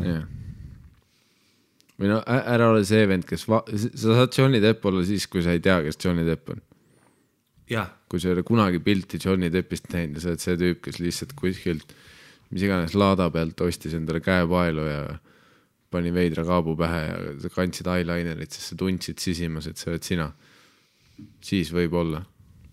Aga kui sa vaatasid pilti Johnny Deppist ja tegid ennast selliseks, siis automaatselt see ei tööta. Raske, sa ei mängi maha seda.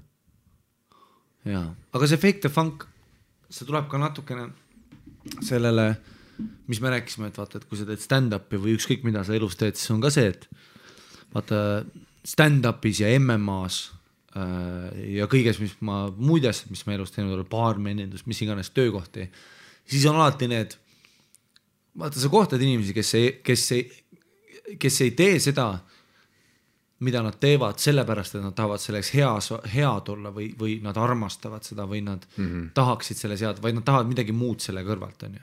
Stand-upis tihti peale, läänemaailmas on see üldiselt see, et sa tahad kuulus ja raha. Eestis, kuna meie turg ei ole nii suur, siis selles, raha sa stand-up ei tule, aga kuulsus võib olla, on ju.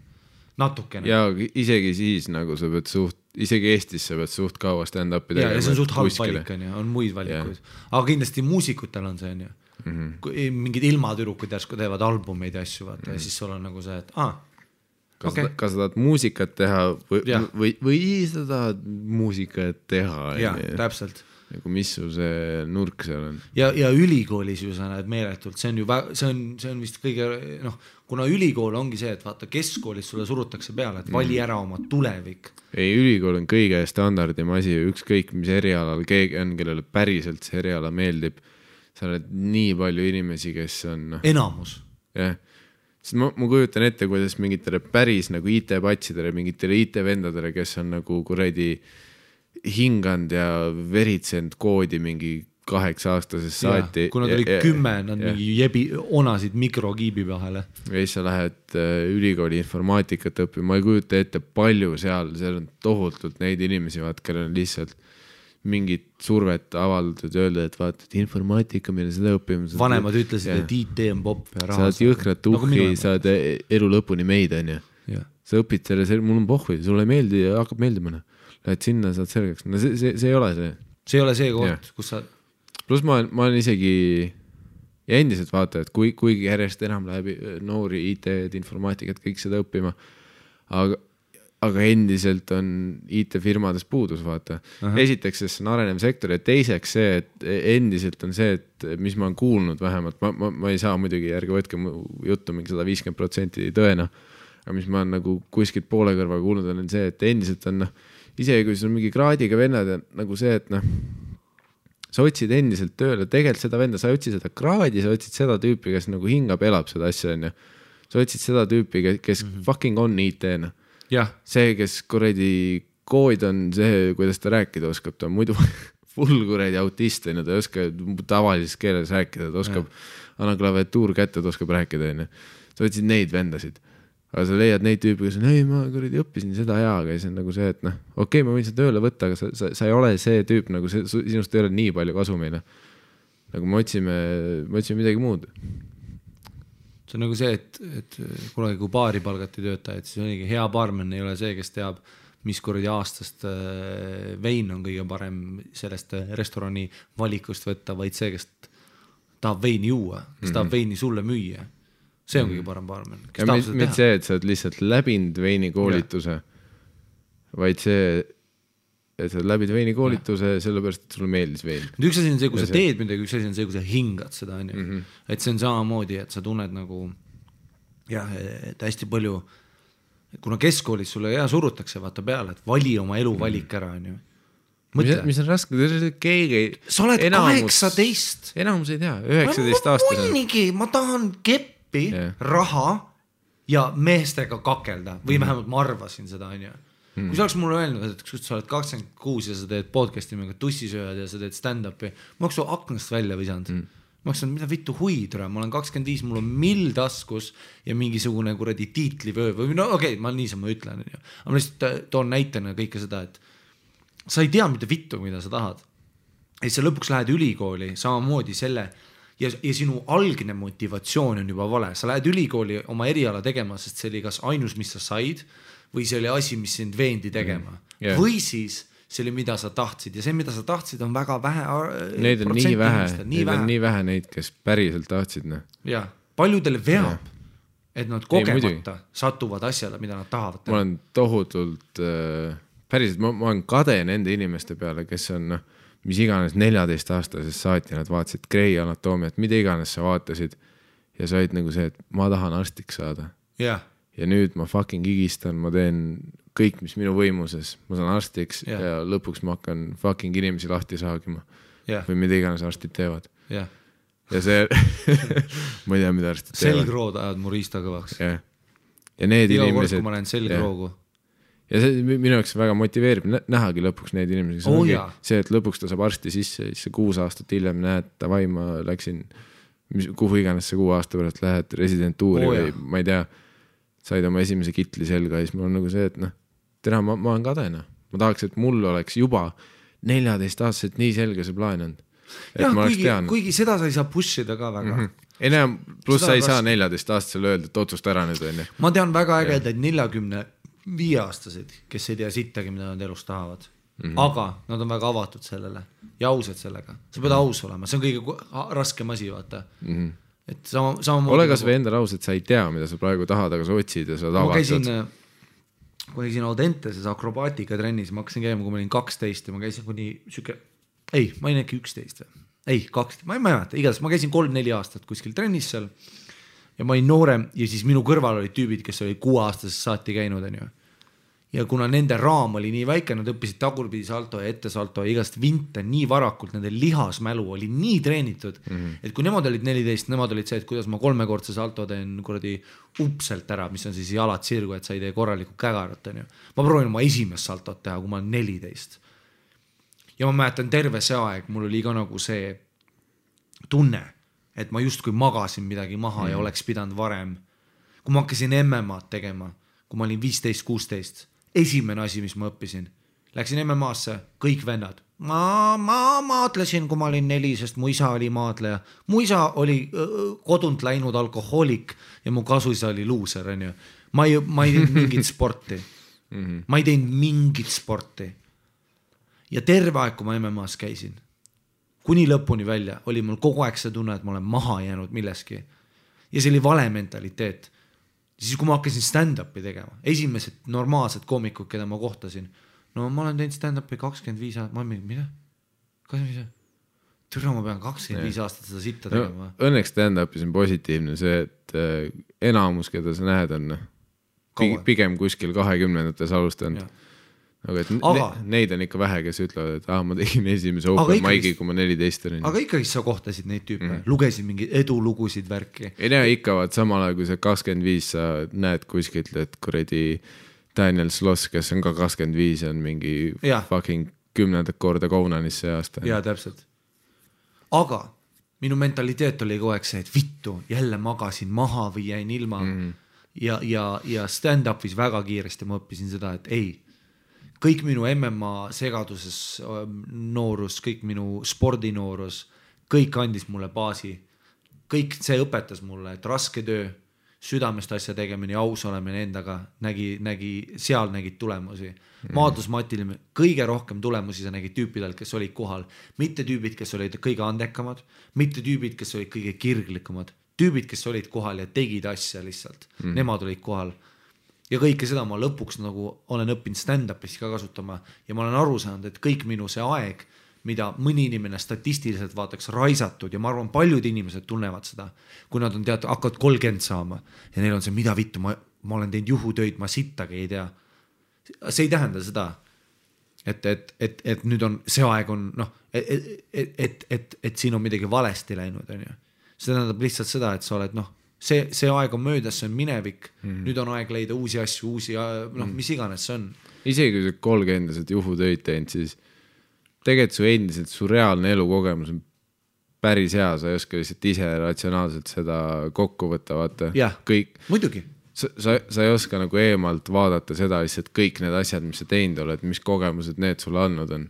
Mis mõtte, mis karakteri see sulle andnud on. Et sul võib tegelikult olla, isegi kui sa 30-teks ei ole mis iganes made man ja kuredi stabiilse karjääri peal, aga kui sa oled asju proovinud ja teinud, siis sul on, need on ikkagi kogemused ja see tuleb ikka kasuks, on ju. Minu vahetuse vanem Mihkel kunagi Butterfly Lounge'is, kui ma lühikest aega töötasin, see oli esimene töökoht, kus oli see, et vaata, mina tahtsin baarmen olla, sest kui mina olin turvamees, mina vaatasin baarmene, nad said tippi, nad olid ägedad, nad said naisi. 3 asja. Ja mina tahtsin baarmeniks ainult selle pärast saada. Ainult. Anja. Ainult selle pärast. Aga siis ma läksin, vaata, kui ma lõpuks baari sain, ma töötasin näiteks koos ühe tüübiga Werner Vokk, üks mu hea sõber. Ja see tüüp, iga päev ta tuli tööle, tal oli uus retsept, proovime amaretoga, ma keetsin kodus värsket karamelli-siirupit, et siit tuleb nagu eriti hea suvekoks. Ja ma nagu rääkisin kaasa asjades, aga sa ei tunne seda, vaata. Sa ei tunne seda ausust, sa ei tunne seda nagu kirge, mis temal on ja sa näed seda ja kõik teised näevad seda kõrvalt kogu aeg. Kui ma temaga kahekesti baaris oli, mul oli veits putsis. Sest mis siis, et ma tegin võib-olla kokse sama moodi või sama kiirelt või sama hinnaga, muidugi sama hinnaga, aga mis iganes on ju.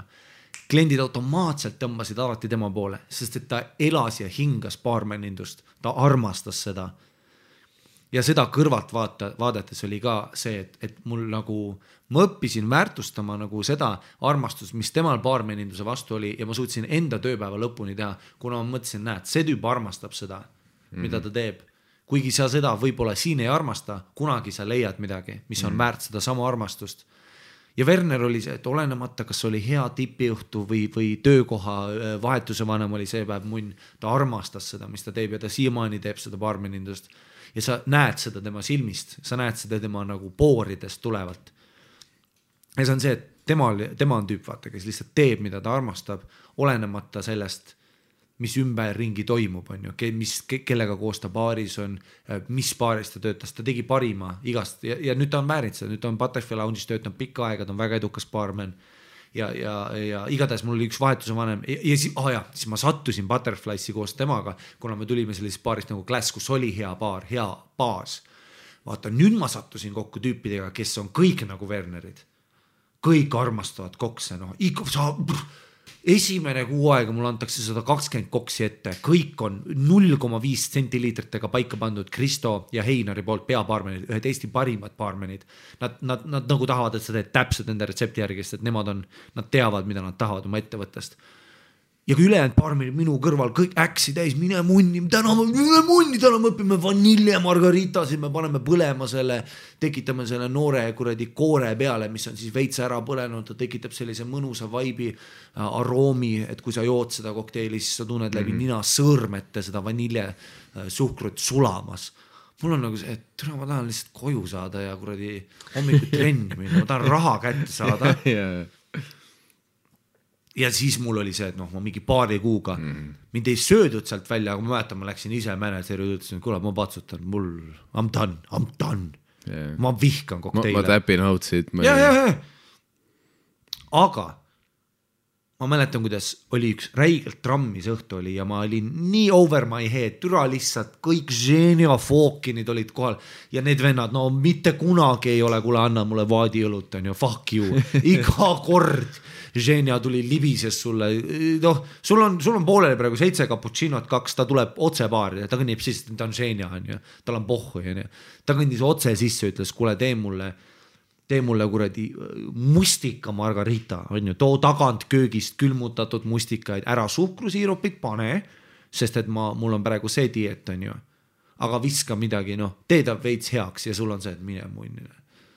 Värske blenderiga külmutatud mustikad on ju väiksed ka nende blenderisse külge, sa pead pärast pesema selle vituse blenderi ära. See on 10 minutit, mul on praegu 7 cappuccinot, 2 gin toonikut, 1 vodkasoodaga, 1 tahab skinny bitchi ilma suhkrusiirupita ja 1 pedekas tahab õlut, on ju. Tavai õlle esimesena, on ju õlle esimesena. Oota nüüd 7 cappuccinot, mul on see, et 2 kapat, kuradi ahti teeb ja mul oli nii putsis päev ja see oli see, et türa, kus ma olin lihtsalt nagu tunned, et vaata, mind ei huvita see töö ka enam, ma tahan, et mind lastakse praegu välja. Ja siis ma jätan laoruumis, Mihkel ütles mulle, et kõik see, mis sa praegu tunned, kunagi üks päev, sa tunned mingis asjas, mida sa armastad. Aga kõik see, kui sa selle praegu ära handlid, siis tulevikus, kui sa uuesti siin olukorras oled, siis sa juba tead, kuidas seda teha. Ja ma mäletan, mul oli ka nagu see tunne, et okei, see andis mulle natuke nagu selle lootuse, et unusta ära baarmenindus, unusta ära need koksid, lihtsalt võta seda kui personaalse challenge'ina. Kas ma suudan selle tööpäeva lõpuni teha oma maksimaal effortiga. Ja kui ma failin, kui ma keeran selle mustika margarita putsi, keda kotib? Ženia, sak ma ei tekka, või ära tee seda. Aga igatahes on ju, Ženia tõmbab putsi siit oma mustika margaritaga. Aga vähemalt see võttis nagu minult selle mentaalse pinge ära, et kus ma olen nagu, et selle asemel, et vaadata seda kui nagu mingit mäge, mida ma ei suuda runida, ma vaatan seda nagu, et okei, putsi läheb, aga türa, ma proovin vähemalt. Ja see läheb palju parema tujuga magama, see on palju tervislikum viis oma elu elada, kui see, et ma loodan, et lihtsalt kell 3 kukuks, et see baar läheks kinni. Tegelikult see on mingis mõttes inspireeriv, et ka selles suhtes, eriti kui sa näed kõrvalt neid tüüpe, et ükskõik mis alal see on, et ongi see, et keegi ei pane vaata ühiskondlikus mõttes baarmenne normaalsele pedestaalile isegi, on ju. See ei ole nagu töökoht, millest koolis keegi räägib sulle. Vaid alati on see, et pigem ongi see, et mine. Baarmen on lahe olla, kui sa oled 16-19. Ja sellist muljet jäetaksegi. Täpselt, jah. Ja see ongi see üldine, et ei, et üldiselt on ikkagi aktsepteeritud see, et sul on 9-5 töö on ja siis sa käid, enne sa käid ülikoolis ja siis sa jõuad sinna kuskile kontorisse ja see on ainult aktsepteeritud. See on nii munnis mentaliteet ja eriti see, kui sa süvendad seda noortele inimestele, kes siis kannavad seda edasi.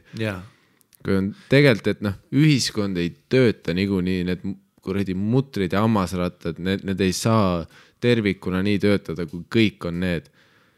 Selles suhtes iga üks peaks ikkagi kuradi enda rada järgima, karta on, et kõikidel ei ole ülikooli vaja minna, väga vähestel on tegelikult ülikooli vaja minna, enne. Et mis iganes, selles suhtes nagu pigem võikski rohkem olla juhendamist, mis iganes, enne. Kui sa hingadki kuradi, äkki ongi mingi 16-aastane tüüp juba, kes kuradi pinnakatel meeldib teistele koksa teha ja siis peakski ütlema, et jaa, aga selles suhtes võib-olla nagu juba 12. kõrvalt sebi mingid kuradi baarmeni koolitused, mis iganes kuradi koolitused sinna juurde käivad, et nagu vaikselt hakka selles suunas vaatama, et see ei ole ka, see ei ole sitt otsa, sa võid ükskõik kuhu jõuda sellega. Kui sa oled selles alas hea, sa võid ükskõik, lõpuks sul on enda baar, sul on baaride kett võib-olla. Kui sa oled mingi noor vend, siis sul ongi see, et sulle öeldakse kogu aeg, vaata, et see, mis sa tahad, on vale, see, mis me pakume, on õige. Ja sul on nagu see, et türa ei ole ju nagu või mida vittu sa ajad. Terve keskkool, kõik urved ja kõik mu õpetajad olid need inimesed, kes ütlesid, et see, mis sa praegu arvad, see, mis sa arvad, on vale. See, mis ma tean, on õige. Ja sul on nagu see, et kuidas sa minuga relate'id, sa oled 59-aastane, keda küldeti 4 korda, 2 abikaasat matnud. Ma olen 16-aastane, kellel on munn kõva, internet, Orkut, Tinder on nuka taga. Kas sa saad aru, kui erinevas maailmas me elame, kui erineva võimalustega maailmas me elame. Mitte, et minul oleks halvem kui sul või sinul oli halvem kui mul, lihtsalt erinev maailm. Ja keegi ei relate'i sinuga. Ja sind hämmeritakse nii räigelt, kuni sa lõpuks teed nii palju variante asjadest, mida sa ei taha, aga sulle öeldi, et sa peaksid. Ülikooli minek, laenud, sõjavägi, kõik sellised asjad on asjad, mida sa teed lihtsalt sellepärast enamus ajast, mitte kõigil, aga enamus ajast. Paljud noored teevad valikuid sellepärast, et nad tunnevad mingit pinget, mitte sest, et sa tahad. Ja see on juba nagu väga putsis mentaliteet, millele oma elu rajaneda. Sest et mõtle, su elu esimene töökoht peaks olema väga positiivne kogemus. Kui see elu esimene töökoht on nagu minul oli ehitusplatsil või nagu enamus noortel on, mina läksin ehitusplatsil, sest ma arvasin, et nii saab raha teenida. Ja see oli minu esimene töökogemus ja ma vihkasin seda. Ja sul on kuradi posttraumaatiline stress esimeses töökohas, sest sul on see, et oota, kas see ongi nagu nüüd see või? Kas see ongi siis elu või? Ja kui ma läksin ülikooli pangandust õppima 8 nädalaks, terve see 2 nädalat, mul oli peas ainult üks mõte, mida vittu, nagu see ongi nüüd see või? Ja see ei olnud sellepärast, et pangandus ei ole asi, mida saab teha või mis oleks õiget või alati ei ole olemas, on ju. Aga see oli lihtsalt see, et mina iga kiud mu kehas ei tahtnud seal olla, aga ma teadsin, et ma peaks, on ju. Ja mõtle, mis nagu pretsedendis tulevaseks eluks teeb. Mul on praegu siiamaani judinad käivad üle, kui ma käin Mustamäe majanduskoolist mööda. Sellise Tallinna majanduskool, see oli Mustamäel siis. Ei, siiamaani, kui ma seda koolimaja näen, ma mõtlen täiesti võtsin, ma olin 2 nädalat ja ma tundsin, kuidas mu hing oli suremas, vaata. Ja mingi hetk sa nagu teed nii kaua neid asju, kuni sa harjud ära selle tundega, et su hing on suremas, sa harjud ära selle põrguga, mida sa elad.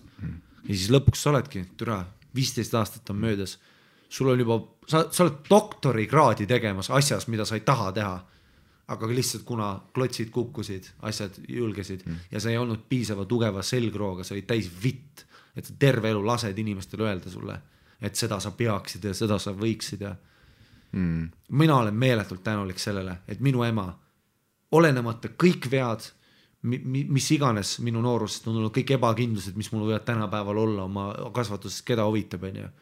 Minu ema tegi väga õigesti alati seda, et ükskõik, mis ma talle ütlesin, tal oli see, et kui sa oled 16-aastane poiss ja ütled, ma tahan koolist ära tulla, sest ma vaatasin ühte dokki Mike Tysoni, kes tuli ka koolist ära, et boksida. siis igale emale see ei ole kerge kõnelus oma pojalt. Aga mu emal oli piisavalt selgroogu, et öelda, no mis hambakaitsmed kindad on, okei, lähme siis ostame, eks ju vist proovi, on ju. Ja selle eest mul ei ole mitte midagi muud kui ainult austus oma vanemate vastu selle pärast ja kasuisa vastu ka, et neil oli piisavalt selgroogu, et vaadata oma pojale otsa ja olla, et no kui sa tahad, on ju. Sest et ma ei kujuta ette, kui minu ema oleks olnud nagu paljud teiste vanemad on olnud terve nende elu, on ju. Kus nad on, ma tean, et sa tahad, aga küll ma tean. Ja see on see, et sa ei tea sittagi. See on üks asi, mida ma õppisin ka, väga noorena õppisin, et vanemad inimesed ei ole mingisugused püha ollus, kes teab kõike. Vanemad inimesed on vitud, kes said vanaks. Nii nagu mina ja sina oleme praegu 26. Neil on enda kogemused, aga kõik kogemused ei rakendu iga inimese peal. Ja kõik, muidugi. Kui sa just, võib-olla kui sa üks ühele, kõik asjad, ma ei tea, mis maagilisel kombel oma elus läbinud täpselt samamoodi nagu su vanemad, üks ühele, kõik asjad juhtusid täpselt samamoodi. Samas vanuses paid tatti kui tema, samas vanuses said sama punkti, matemaatika, eksami punkte, samad trennid, samad asjad, samad huvid. Siis võib-olla saad öelda, et no jaa, aga siis edasi ma tegin seda asja, et noh. No see on ju see klassikaline paradoks, kui me võtaks 2 kaksikut ja paneme nad sama simulatsiooni läbima, lõppkokkuvõttes nad mõtlevad erinevaid asju, kuidas see võimalik on. Aga see on see paradoks, see on lumehelbek ja see paradoks on ju. Ja mida koolisüsteem ja kõik see ühiskond teeb on see, et me võtame kõik need miljonid lumehelbed ja erinevad inimesed, kes on ja me surume nad kõik ühte kasti. Vahetund on nii pikk, toidupaus on nii pikk, ole õigel ajal kohal, ole vara üleval. Ja mine õpi IT-d. Ja mine õpi IT-d. Kõik mingi õpigi IT-d, sest nii see raudselt töötab. Alati. See läheb kinni. Ja.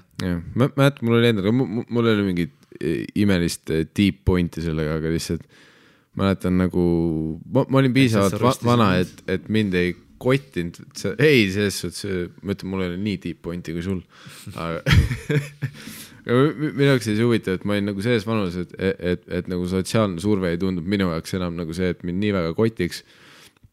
Minu jaoks oli hästi huvitav, et see, et kuidas kutseharidus ikkagi, ma ei oska öelda, mis praegu inimesed, kes keskkoolis on, mis üldine meelestatus on kutsehariduse suhtes, ma kahtlustan, et endiselt sitt on ja. Nagu alati on olnud. Jah. Aga ma mäletan seda, et ma olin selleks hetkeks, kui ma olin ise ülikoolis saanud baka kätte, siis ma mingi aasta aega mingi uugasin, tegin mingid suva töö otsasid. Ma korraks üritasin magistrisse ka minna, ma tulin suht kiirelt ära sealt. Ja see oligi see, et ma mingi aasta aega uugasin ja siis mõtlesin, mida teha, nagu mingi asi võiks elus olla. Ja see oli see, et ma läksin, ma ei mäleta, ma olin mingi 25 selleks ajaks äkki ma olin 26, ei 25 pigem. Ja see oligi see, et mõtlesin, et ma olen kutsekasse, vaata. Ja siis mis ei täpselt see, et kõik ühiskondlik see nagu suunitlus ja see ütleb seda, et mida sa teed? Sul on bakalaureus käes, sa 25, tee midagi arukat oma eluga.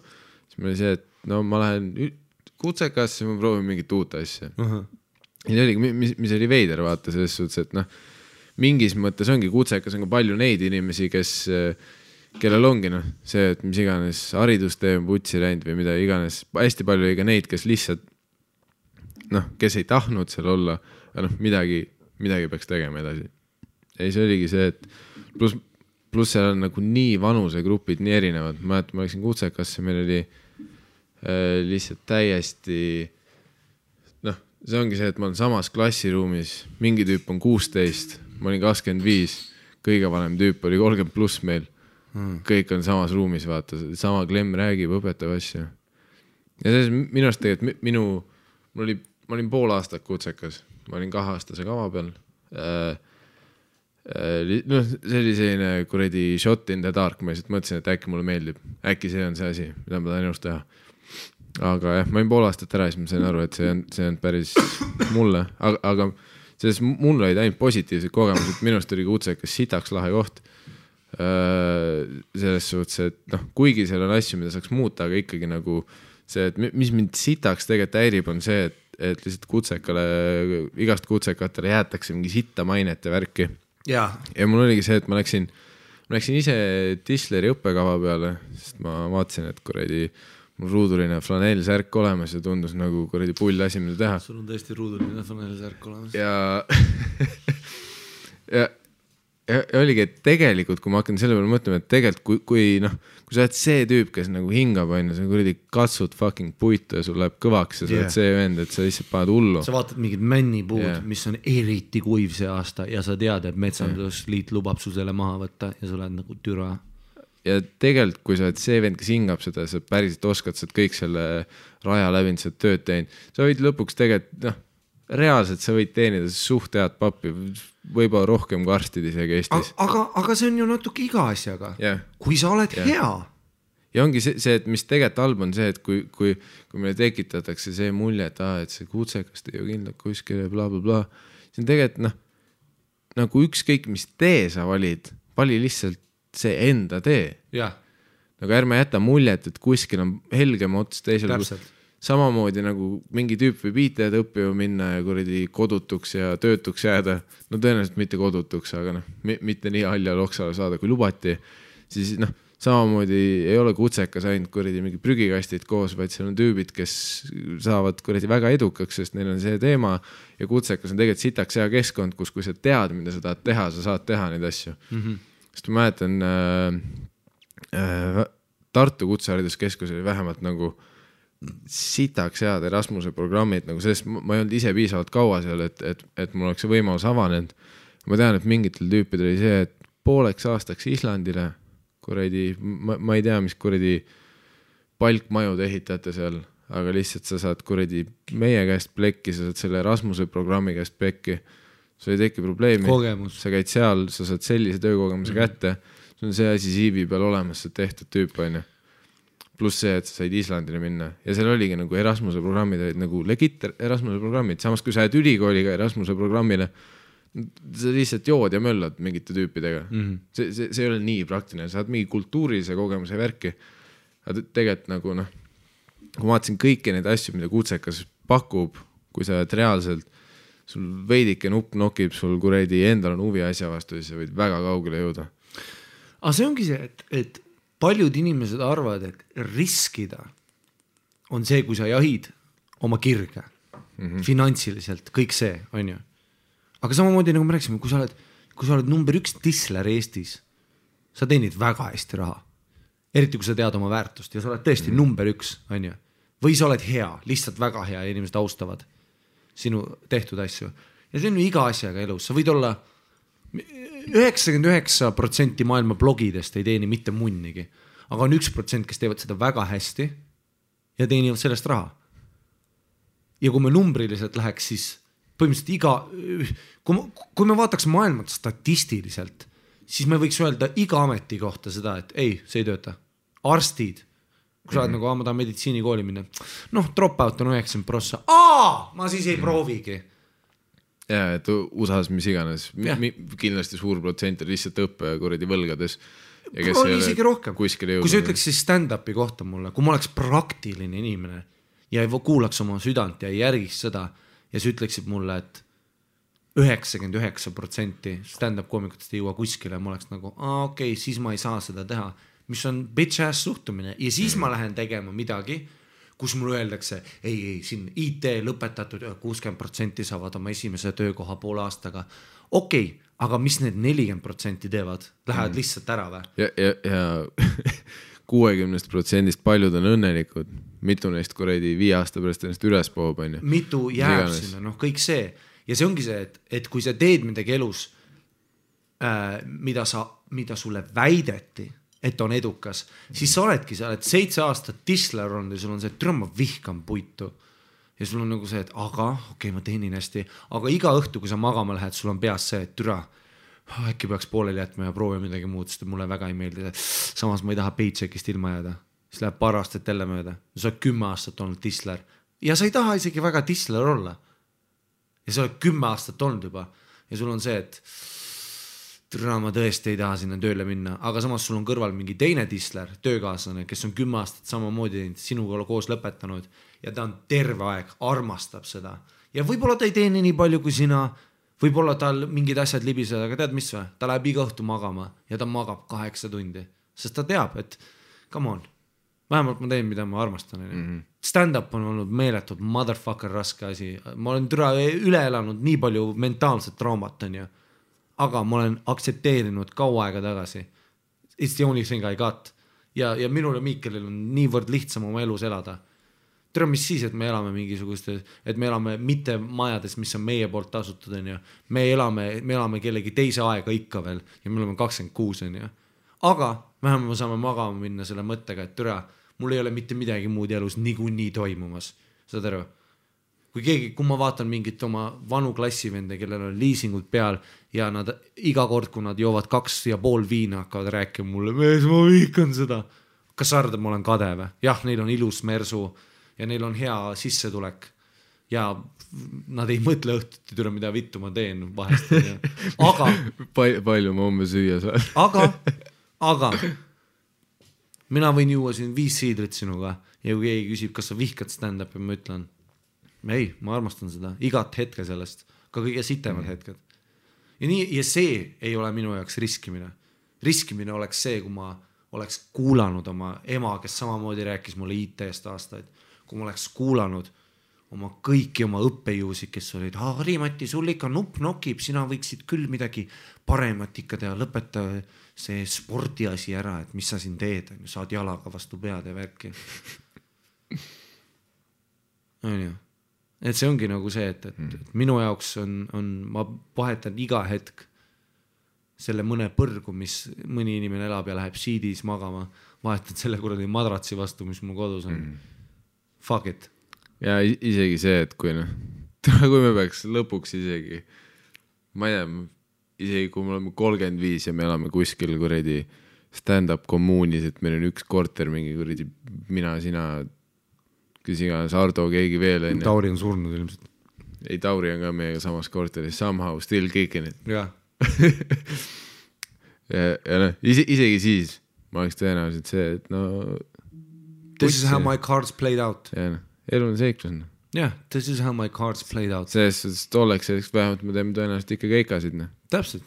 Selles need, et kui meil on keikad, kui meil loha peal, shit's amazing. Ei, ongi. Me mängisime oma kaarte. Ja see on kõige parem asi oma elus, mis sa teha saad. Mängi oma kaarte. Ja kui sul on see, et sa ei tea isegi, mis kaarte sa tahad või mida sa täpselt elus tahad, aga mis on asi, mida sa praegu teha tahad? Ta tahaks reisida. Kuidas sa saad reisida? No mul ei ole raha, et reisida. Okei. Probleem number 1. Kuidas me selle lahenduse leiame? Tahad öelda, et sa ei saa mitte sittagi teha raha nimele. Mitte munnigi. Ongi isegi see, et kui sa tahad reisida, see on tänapäeval, come on. Come on. Sa võid minna tööle Austraaliasse, kuu aega farmist vedata. Ja mõned kuud kuskil higista. Kõigepealt Eestis higista kuskil Austraalia raha kokku ja Austraalias higista raha ja siis kordi saad Aasiasse, boom, olemas. Mina jõudsin Austraaliasse, mina ei teadnud, et ma tahan stand-upi teha. Ma teadsin, et minust ei saa maailmameistrit. Mul oli, mis mul oli, $640 äkki, midagi sellist. Esimese nädala üür 5 sotti, mul jäi taskusse 80 midagi, töökohta midagi ei olnud. Ja muidugi oli hirmus nagu selles mõttes, et see on täiesti normaalne asi, mida tunda. Türa, ma olen, mis ma olin siis, 23 või? 22 ja mul oli ju see, et ma just andsin oma unistuses alla, mis oli MMA, see oli ainus asi, millest ma mõtlesin viimased 6 aastat. 6 aastat mul oli nagu see, et see on ainus asi, mida ma tahan. Ma olen lihtsalt mingi venna fucking sodiks peksta, lakkuda verd oma kinnastelt, telekas olla türa. See oli ainus asi, mida ma tahtsin. Ainus asi, mida ma tahtsin. Peksta mingi vend fucking kooma. Ja et see oleks kuradi telekas, highlighted käiksid, YouTube'is oleks laivis. Noor andekas, Ari the Killer Mustanen, mis iganes. No mida iganes. Viskas tappis mingi venna ära. Viskas külmkapi vastu vastase bussi hakanud. Ja, ei täpselt. See 6 aastat ma teadsin, et kunagi on mingi lint, kus ma peksan mingi venna nokki, aga võib-olla on ka lint, kus mingi vend peksab mind nokki. Ja kui ma Austraaliasse jõudsin, ma sain aru, et sest ma kohtasin tüüpidega, vaata oligi, ma käisin Tais, ma kohtasin tüüpidega, kes olid 20, kuna mina olin 22, on ju, 22 sa alles sisened oma spordi prime'i, sa alles lähed sinna, aga spordiaken on meeletult lühike. Võitlusspordi aken öeldakse üldiselt on 9 aastat. Kui sa 9 aasta jooksul midagi väga märkimisväärselt korda ei saada, siis sa oled lihtsalt 9 aastat vastu pead niisama saanud. On ju? Sa oled 9 aastat trennis käinud, aga samas käivad ka tüübid põhikooli kõrvalt trennis. Jah, no midagi sellist. Veits vaata. Ja kui ma läksin Taisse, siis ma kohtasin tüüpidega, kellel olid meeletud head profirekordid ja nad elasid ikka oma Honda Civicus. Ja neil ei olnud mitte munnigi. Ja kui sa neile otsa vaatasid, siis sa nägid, et neil on niimoodi pohhui sellest. Nad elavad Tais kuskil rannas, teevad jointiga, joovad õlut ja teevad mingi tai-boksi fight'e. Neil on mingi näos, on armikude, nina on 10 korda murtud. Aga neil oli see, et türa, et no... Esineb putsis kõrvad ka. Ja, kauliflowrid. Ja neil oli see, et I love it, no. Ja mul oli nagu see, et näe, see on, vaat praegu ma leidsin ühe silla, mida mina ei taha ületada. Mina tahan olla maailmameister, ma tahan olla edukas, ma tahan heaks kiitu. Mina ei suuda olla Honda Civicus 30-aastane mingi normaalse profirekordiga Tais kuskil. Ja siis ma olin see, näe, see on see sild, mida mina ei ole valmis ületada. Ja see on põhjus, miks minust ei saa maailmameistrit. On see, et mina ei ole seal. Ja ma Austraalisse jõudsin, mul ei olnud mitte munnigi. Ja sellest asi oligi vaata see, et noh, see oli esimest korda elus, kui ma tundsin tõesti, et nüüd on putsis. Sest ma sain aru, et minust ei saagi nagu see, kes ma arvasin. Ja sa natuke aega hoidsid sellest veel kinni, käisin Austraalias ka natuke aega trennisvärki. Ja salaja sa teadsid seda terve aeg. Salaja ma teadsin seda terve aeg. Isegi kui mul trennis hästi läks ja ma olin ja mulle öeldi häid asju ja värki, sisimas ma teadsin, et see ei ole see, et minu motivatsioon sellega tegeleda on see, et ma tahan olla see tüüp, kes on puuri peal ja talle pannakse championi tiitlit üle ja ta on 10 knockouti järjest ja ta on savage, täielik loom, ja ma tahtsin see olla, aga mida ma ei tahtnud, on olla mingisugune struggling võitleja kuskil alamkaardil Malaisias fightimas mingi suvalise Taiwani venna, kes mul on 3 korda juba nokki saanud. Ma ei oleks kunagi tahtnud see vend olla. Aga ma võin olla vabalt hostelis elav stand-up koomik, kes proovib iga õhtu oma pool persetatud looma keppimisnalju või mis iganes on ju. Fuck it, I love it. See on sild, mida ma ületan ja ma panen selle silla põlema ka veel.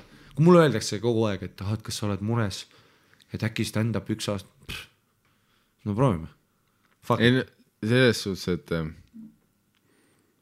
see koht, kus me stand-upiga oleme, vaata, see on nagu mingis mõttes juba, praegu on tore ja mingis mõttes see ei saa väga hullemaks. Nagu me oleme selles kohas, kus me ei ole eriti kukkuda kuskile, vaata. Nagu selles suhtes, me ei ole endiselt selles tasemes. A mis siis, kui mikrofonid... Tavai. A mis siis, kui keegi visk... Okei. Ja. Me oleme endiselt ikka selles kohas, kus saab paremaks minna. Mida?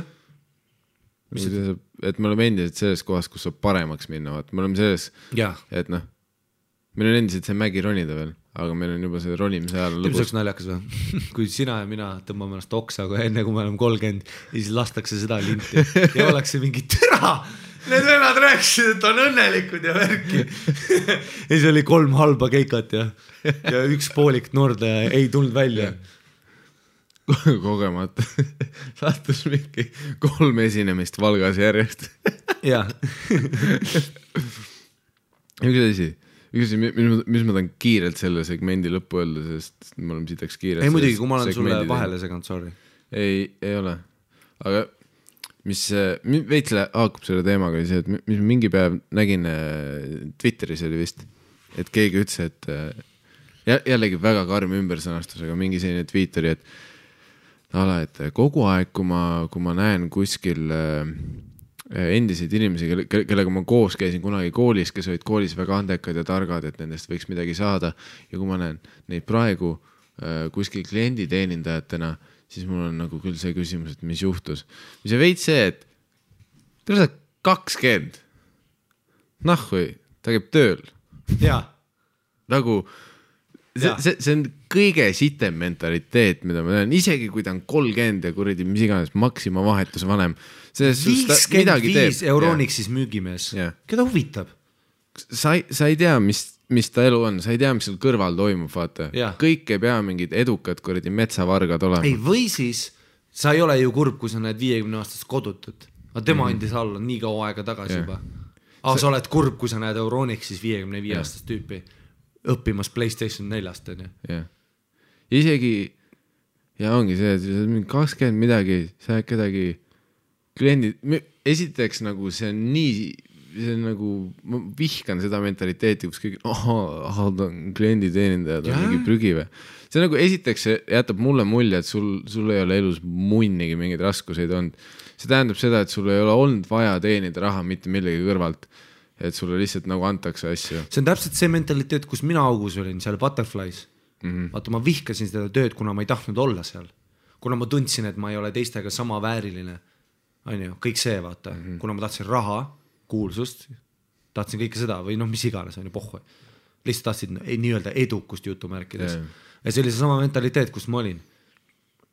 Selle asemel, et rokkida oma töös ja teha ennast paremaks inimeseks läbi selle, et ma õpin mingi oskuse ära.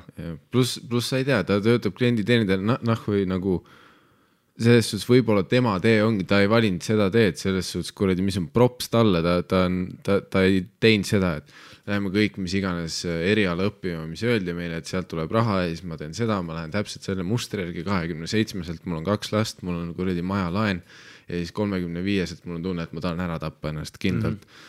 Vaid ta ongi see, et ma praegu töötan klienditeenindajal, ma ei tea, tal on äkki üür maksta, fuck, ma ei tea, rääkida vanaemal on kuradi, mis iganes ravimeid vaja osta, äkki kõik asjad, mida sa ei pruugi teada. Isegi kui ta ei ole mitte munnigi teinud, ta on ainult savu suitsetanud ja kõiges läbi kukkunud. Ja üks hommik ta oli tule, aitab sellest sitast. Ma hakkan uue eluga pihta. Plus, see kõige naljakam, et endiselt see tüüp, keda selles vanuses näed kuskil klienditeenindajana. Kuradi 15 aastat hirm, sa ei tea, ta võib sinust edukam olla. Muidugi. Selles suhtes.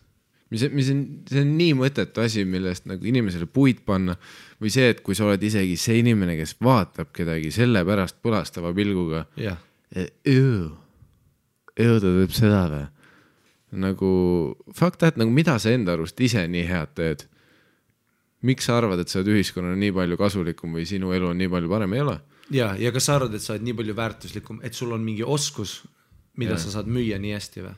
Ja plus noh, kui palju on ju, noh, okei, me läheb mingi inimviha peale juba, aga nii palju on mingi igast kontoritööd, mis on fucking täiesti välja mõeldud. Nagu lihtsalt kuradi kontorimankid, kes teevad asju, mis on nagu, milleks reaalselt ei ole oskuseid vaja. Ei no kohatäit, Sul on mingi süsteem, vaata. No. Plus on mis iganes kvoodi täiteks või see, et võtame selle inimese, teeb mingit asja. Aga reaalselt, kui me võtaks sinu sealt ära, see firma töötaks ja toodaks sama kasumit edasi. Aga samas, kui me võtame selle fucking su, mis iganes endise koolikaaslase sealt kassast ära, see päev on neil sügav miinus, vaata. Ongi. Või kui seal kassas on, no, aga täpselt sama näide klassis on ju, kui seal barmenin olen mina, kes ei taha seal olla või on Werner, samamoodi. Werneri kassad automaatselt suuremad, sest et ta tahtis seal olla ja ta oli hea selles. Mul õpetas mu eks-naine kunagi, õpetas mulle seda. Tema oli siuke, ta oli vahetuse vanem seal baaris, kus me töötasime ja enamus inimesed vihkasid seal töötamist. Enamus inimesed olid nagu mina, noored inimesed, kes tahtsid põgeneda oma reaalsusest, et kogeda midagi muud elus ja nad arvasid, et nad väärivad paremat. See on hästi palju klienditeenindusse kohtad. Teenindajad, kes arvavad, et nad on paremad kui see töökoht, kus nad on. Saad aru, mida ma mõtlen? Tead, kui sa lähed kuskile, tellid mingi kohvi ja ta vaatab sind juba selle pilgu, et kuidas sa julged? Sa tuled siia kohvikusse.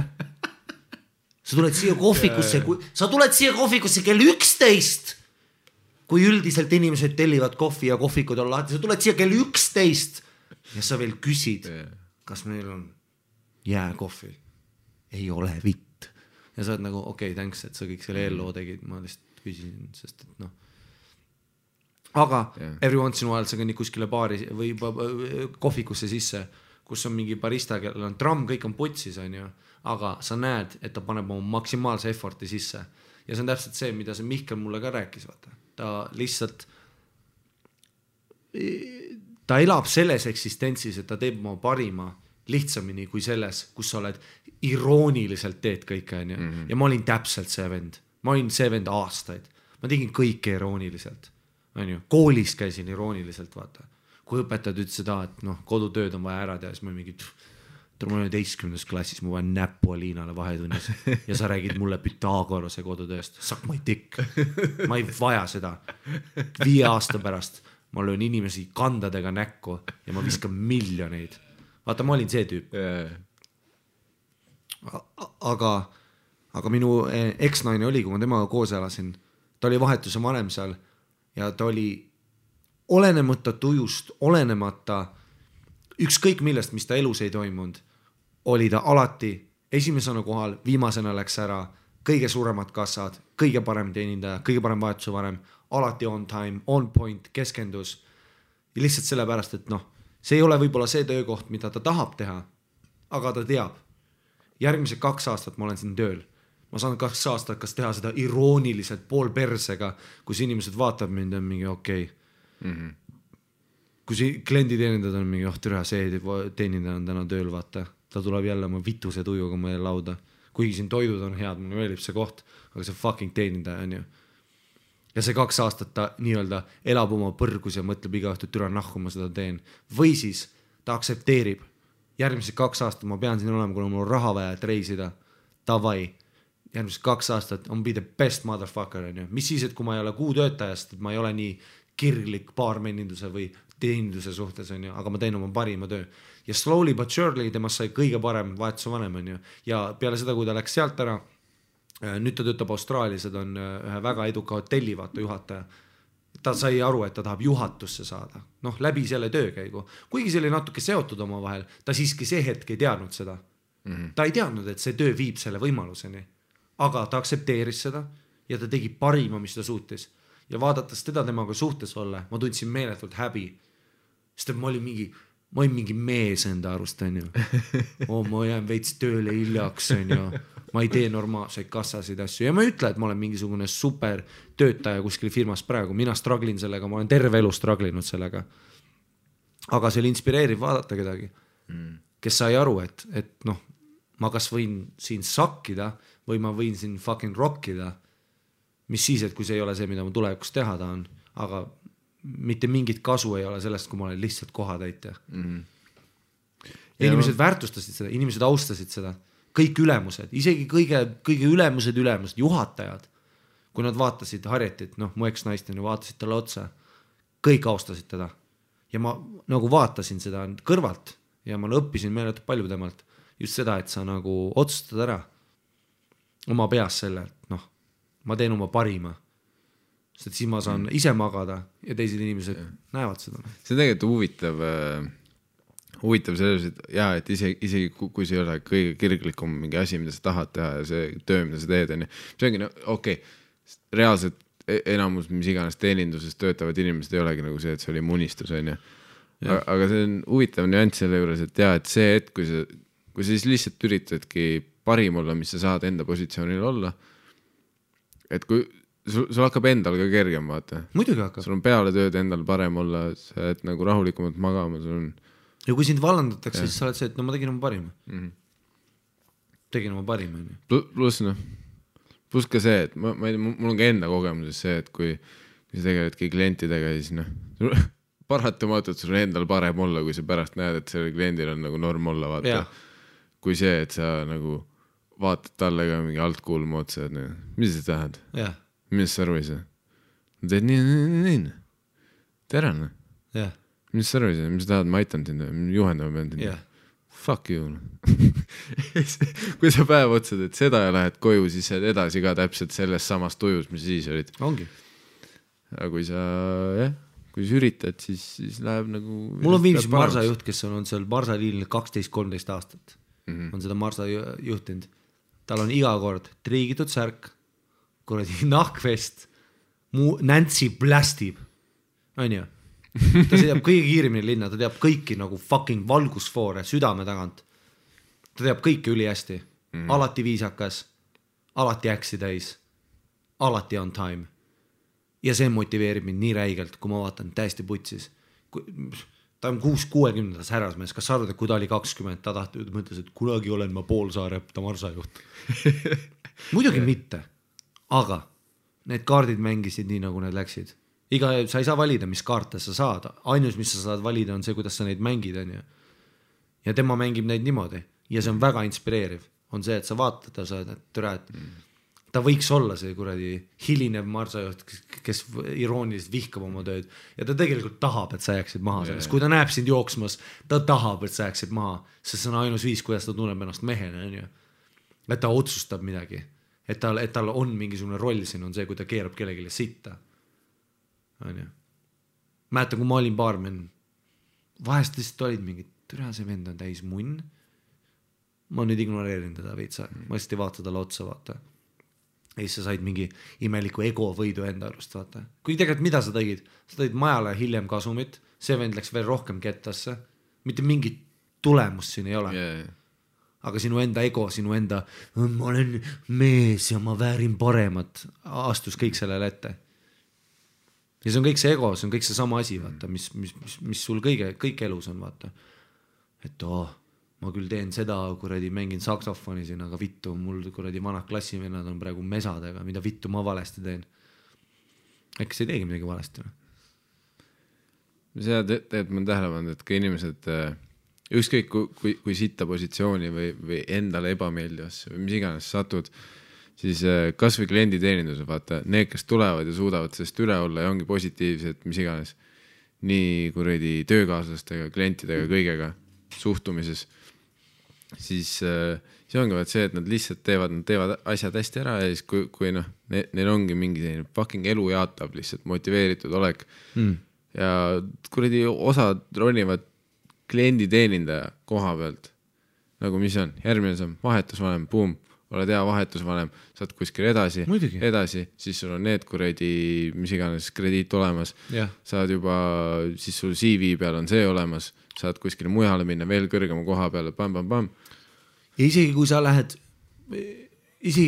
ära sealt töölt ja sa teed oma reisi blogi asju, kui sa 4 aastat rokkisid mingit ettevõtet, 4 aastat nagu struggle'isid seal, aga rokkisid, sa olid parim kuradi teenindaja ever seal, siis üks asi, mida keegi sult ära ei võta, on need 4 aastat, kus sa olid parim teenindaja. See kogemus, see nagu, milles sa ületasid mentaalselt, ükskõik mida sa elus teed, see tundub palju lihtsam sulle, sest et sa tead, et türa ma suutsin teha kuradi öösel kell 2 maga minna, kell 8 hommikul, et see shift, mis mul nagu toimus ka lihttöödega, kuidas ma Austraalias suutsin teha mingid laotöösid, oli just see, et ma mõtlesin, et okei, mul on viimane spot, lõpeb kell 1, ma veel koomikutega hängi, mul on kell 3 koju, aga mul on 7 vaja laos olla, 4 tundi und putsis. Aga selle asemel, et lasta see mõte kasvada, see seen kasvada enda peas, kus ma terve õhtu olen putsis ja hommiku ärkan üles esimene emotsioon, putsis, on ju. Selle asemel ma mõtlesin, et okei, seda 4 tundi, olenemata, kas ma magan hästi halvasti, ma ei saa mitte midagi ära võtta, ma pean kell 7 tööl olema. Selle asemel, et mõelda sellest, kui putsis, mõtlesin, davai, kas ma suudan ära teha normaalselt kiire tööpäeva, kas ma suudan kell 8:30 sealt juba läinud olla, see oli lühike nagu vahetus. Aga tihtipeale mul venis see 3 tunnini vahest venis 3 tunnini, sest ma ei tahtnud seda teha. Aga mõni aeg, every once in a while, ma võtsin ennast kokku ja tegin mingi tund poolega 3 tunnise töö ära. Ja siis mul oli ikka hea olla. Palju parem kui 3 tundi vihata ennast. Ja siis läksid magama? Jah, meest, türa. I've done. Ja siis magasin kuni õhtuste spotti. Päris vahva graafik, korraks ärkad üles, puum, higistad, päev magama. See on putsis. Aga noh. Teeme ühe kuulekirja või? No, see on nagu mingi meem juba see, kui sa ütled, et teeme ühe või. Keegi või Twitteris isegi vist ka selle, screenshot on.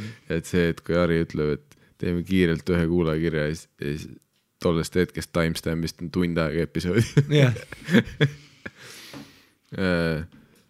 Ma annan sulle selle suure au lugeda seda mahlakat kirja, mille nimi on Mittemeditsiiniline kiri. Tavai. Episood #1.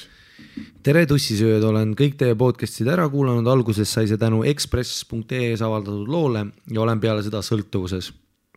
Levitan seda mõnupakkuvat kuulamist oma sõprade ja tuttavatega, et suvepäevadel oleks keegi tuttav ikka kaasa võtta.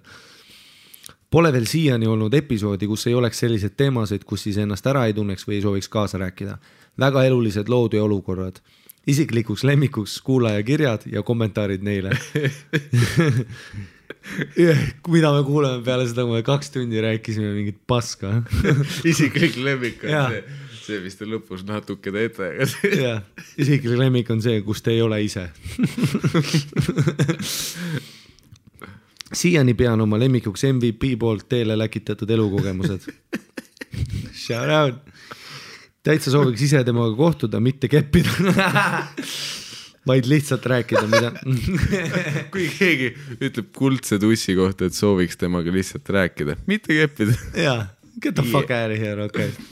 Kui kindlasti kuldse tussiga on huvitav rääkida, aga noh, oleme ausad. Ta ei ole kuldne mõistus, on ju. Okei. See on vihakõne. Ei olnud, see oli lihtsalt röst. Sa ei tea, äkki on.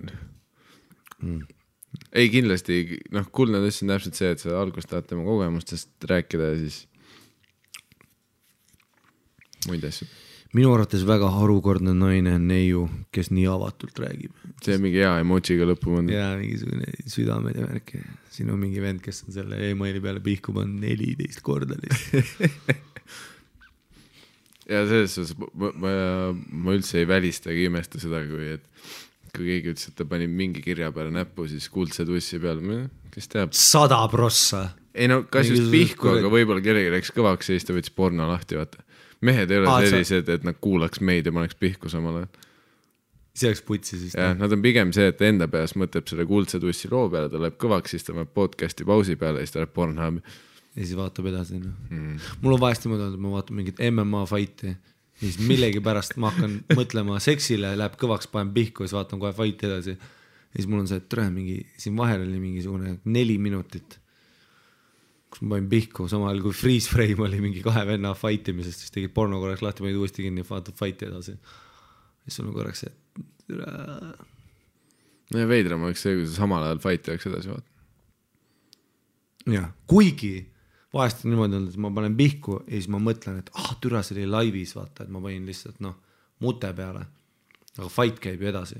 Ja siis mul on peas see, mis järgmine, ma üritan fightide vahel teha, kui fighterid sisenevad. Ja siis mul on mingi sama aeg, kui ma pihku panen, mõtlen mingi, okei, järgmine fight on ikkagi soojendusfight, ehk siis ei ole pikka sisenemislaule. Ehk siis tegelikult ma olen võib-olla pihku pannud juba esimese raundi ajal. No ma vahepeal vihkan seda, kui mul läheb liiga kaua normaalse pihku panemis video leidmiseks. Nii kettasse. Sest mul on täpselt see, et ma mõtlen, et davai, ma saan mingi normaalsel ajal magama, aga ma tunnen praegu mingi kiim sees. Yeah. Et ma mingi 5 mintiga leian normaalse klipi, 5 minti maks, ta on pihku, 10 minti easy rap, saame magama. Ja siis on see, et sa vaatad mingi, et seina kella sa, et ma 5 tundi mingit videot otsinud. Otsinud seda perfektset. Kus ma isegi osasid vaatan ja siis on poole peal on nagu Jaa, ei, kõige parem on see, kui sa peaaegu introid ja siis selle tüübi nägu on veider või midagi.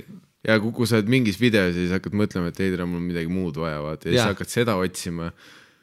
Ja siis näed mingit thumbnaili vaata, kus üks asend tundub hullult hea, aga ülejäänud videost on pask.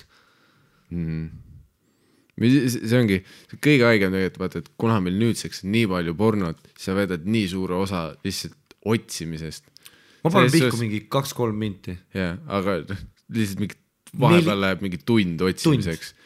Ja siis sa mõtled selle peale, et kuidas oligi mingi, mis iganes, meie kuredi vanemate generatsiooni on, kus oli mingi VHS või kuredi hilisemal ajal oli võib-olla DVD on ja siis sa poppisid selle sisse ja siis ma panen selle peale pihku. Mul ei ole siit valikut. Huvitav kaugele, kas siis oli ka see, et sa ei jõudnud lihtsalt lõpuni välja kunagi, sest sa olid ära tulnud? Ma arvan, et aga kui sa lõpuni jõudsid, mis siis saab? Paned otsast peale või vahetid TV? Ma arvan, et su tajud olid lihtsalt nagu... Su tajud ei olnud viidud nii ekstreemse tasemini, et sa lihtsalt suutsid sama nagu need tüübid, kes omal ajal ajakirjade peale pihku panid. Kui sa videot nägid, pildid olid done sekundi pealt. Kui ma nägin videosporri, siis seisvad pildid done. Kalendrid paljastad isse, see ei ole midagi.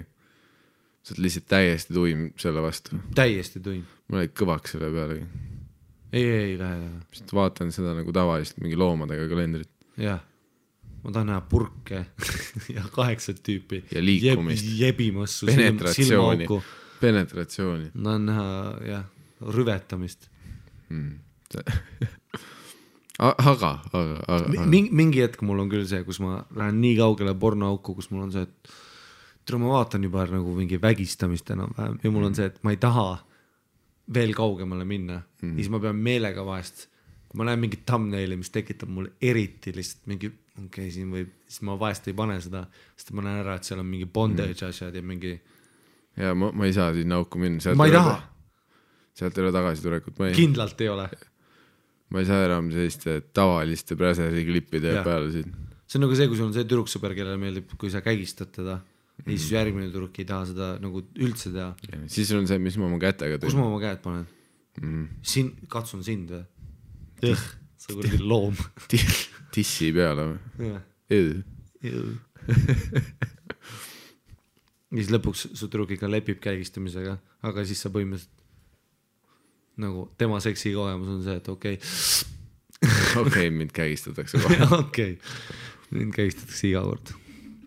Mis siis toob kohe hea alguse esimese episoodi kirjale, kus oli juttu avatult ja ausalt rääkimisest. Episoodi kuulates tegin korraga märkmeid, et iganenud kõvakas midagi olulist ära ei unustaks. Nendest tingituna ka need numbrid.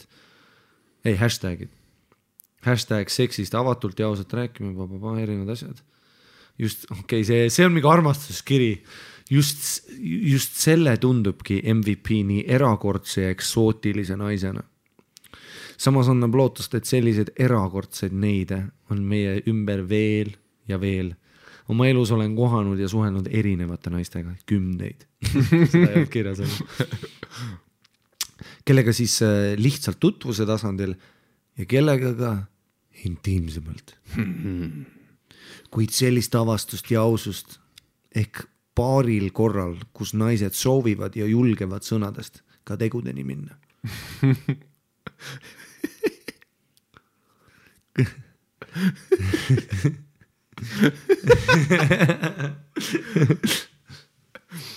Kuldne reegel on olnud see, kus naine oskab küll öelda kindlalt, mida ta ei taha teha. See on ju huvitav, et pigem sa kuuled naistelt seda, mida nad ei taha, aga ütle siis, mida sa tahad? Ja. See on päris huvitav point. Ära võta mult kõike. Ei, ära näppu perse, kuhu ma panen see siis? Ja, kuhugi see peab minema. Ütle, mul on 10 näppu, nad peavad kuskil minema. Täpselt, jah. Sa ütlesid, mitte perse, kuhu? Anaali ei ole, okei, aga kuhu? Kuhu? Räägi mulle, mis variandid meil on. Täpselt. Kuhu sa tahad? Jah. Ütle, mis sa tahad?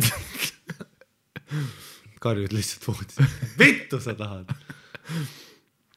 Aga siis kui lõpuks samas mingid tüübid annad neile kuradi sõrme, nad võtavad käe, vaata mingi ei no näpp võib perse minna, okei, ja siis terve kuradi mütsi riistaga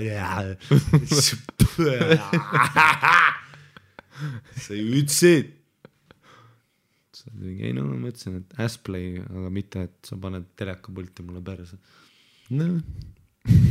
aga sa ütlesid see on Telia oma, see on väike olgu selleks siis anaal või oraal. Ma ei pea ennast küll mingiks seksi virtuoosiks. Tagasihoidlik. Kuid kaldun, kui sa ütled juba sõna virtuoos, siis sa arvad, et sa oled. Kuid kaldun arvama, et nende elus on olnud selliseid mühakad, kes siis kuivalt ja ilma ette hoiatamata perse on surunud nii, et naine on pidanud nädal aega ratastooliga sõitma. Ujumisel on ka istmed kohal sõitu pehmendamas. Või siis julmalt juustest kinni ja üritanud oma fallosega artroskoopilisi uuringuid teostada. See on väga teretulnud ja muidugi ka vajalik info, et mida te naised ei soovi teha. Kuid neiud, kes te seda kuulate, kui olete need no-go asjad ette loetlenud, siis võiks keskenduda neile asjadele, mida ootate ja soovite mehelt, kuidas käituda, puudutada, millele enam tähelepanu pöörata ja nii edasi. Kui rääkida ei julge, siis kas või kirjuta kiri. Ala stiilis ja nüüd lähebki kiri. Näidiskiri. Kallis Tõnu, kui sa mulle järgmine kord külla tuled, on super, kui tood kaasa lilled, pudeli veini ja šussiseti. Šussiseti. Sushi sisse. Sushi, kui sa tuled sushi sisse. Kuid mis kõige olulisem, ära tule sushi sisse. Ära tule otse töölt. käi kodust läbi ja tee ennast korda, käi pesus ja aja habe ära, super, kui oma väikse mehe ka metsa seest välja päästad.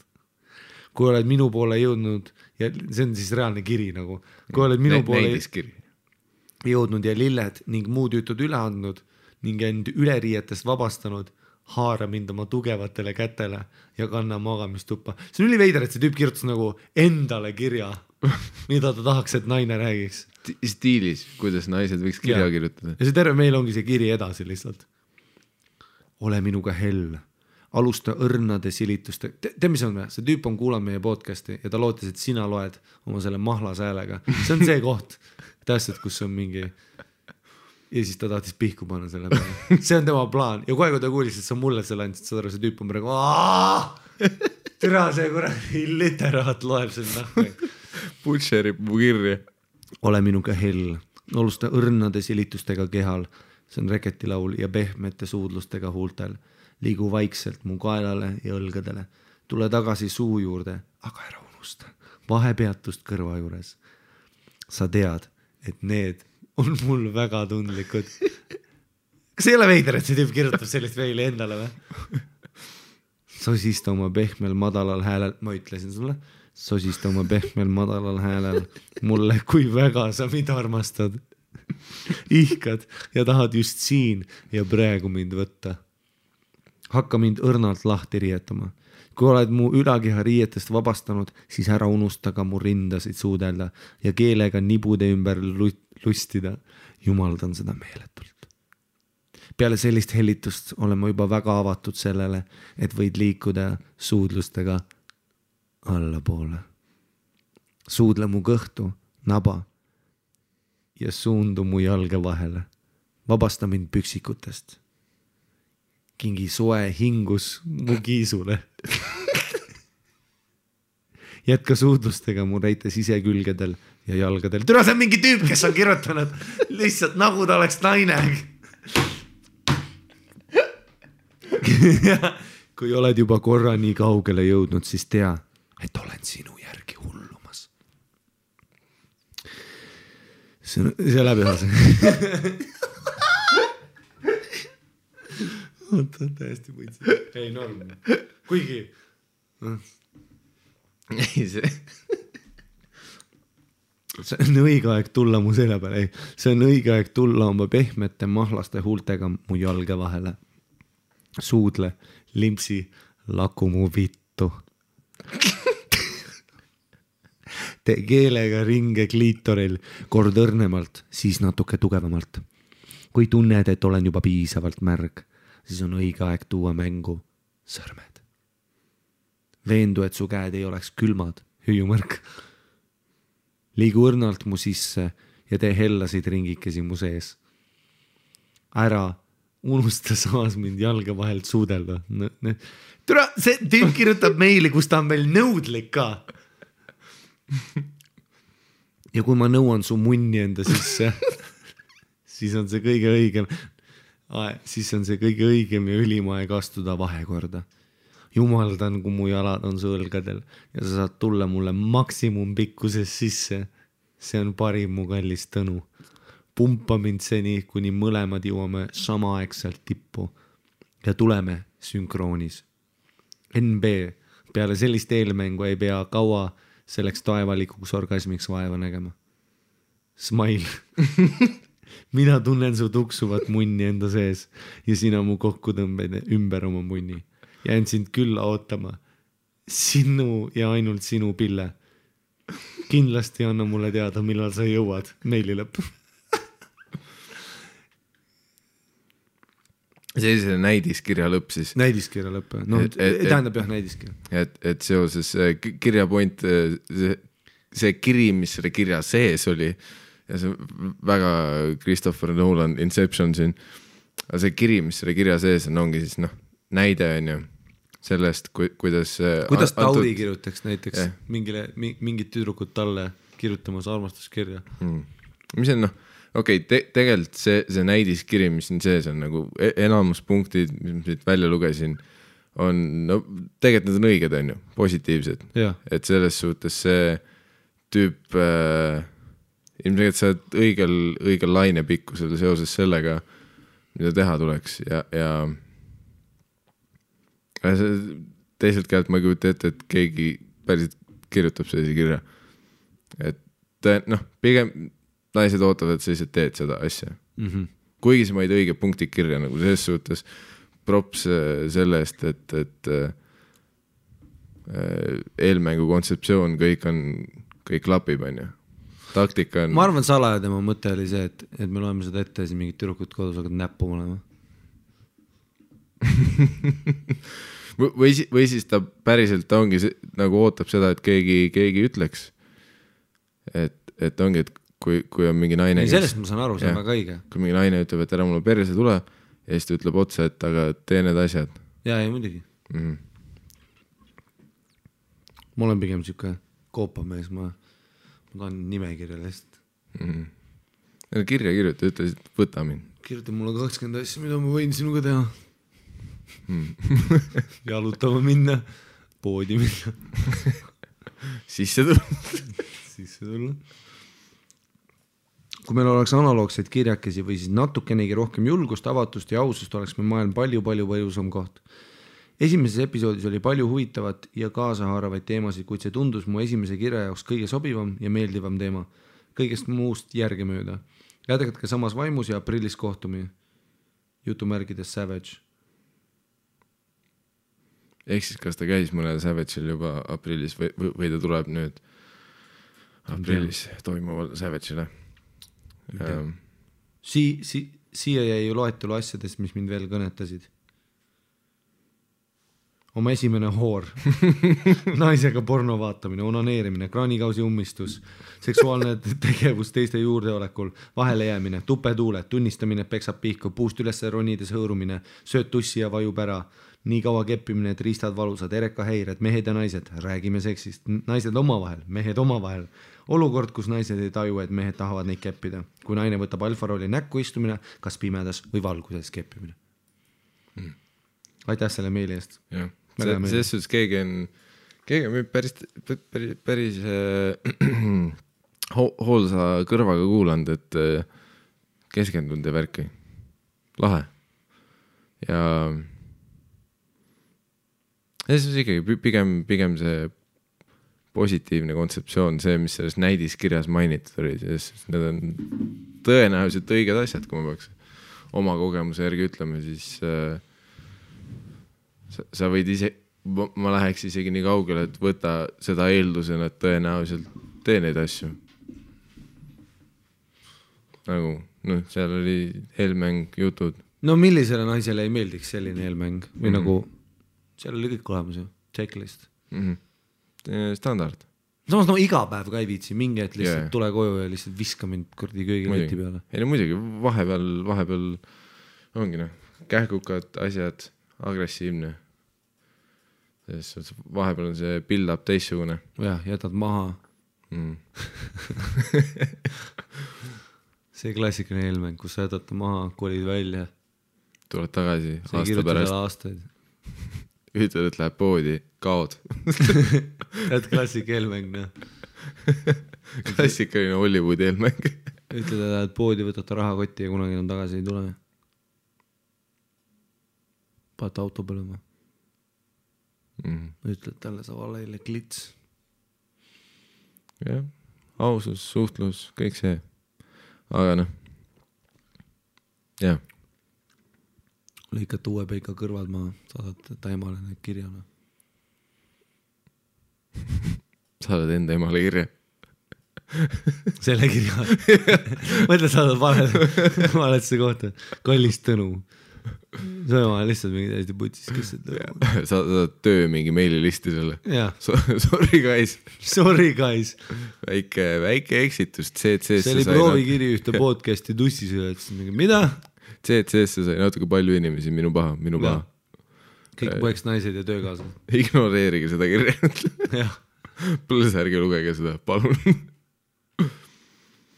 Thanks kirja eest. Mis meil siin kastis veel on. Meil on postkastiga suht kaugel taga. See meil oli 1. märts, ma vaatasin. aga siin meil on järgmise kirja nimi on #fuck Miikael Meemaa. Muideks keegi tegi särgi. Ja keegi tegi särgi, kus on kirjas #fuck Miikael Meemaa, see oli lahe. Peaks selle pildi panema sinna tussiselt. Nii siis, #fuck Miikael Meemaa. Tere tussisööjad! Alguses see tavapärane kiidulaul, olete ägedad, et julgete ja tahate igapäevastest asjadest häbenemata rääkida, kuna kuulan teid tavaliselt kuskile sõites, võib mind bussis või rongis näha itsitamas nagu väike retakas, sulgudes muide tänud hea sõna eest. No problem, retakas. Su kuradi fuck. Oma ette itsitav retakas. Meili teema on ajendatud sellest, et jäin Miikaeli show piletist ilma.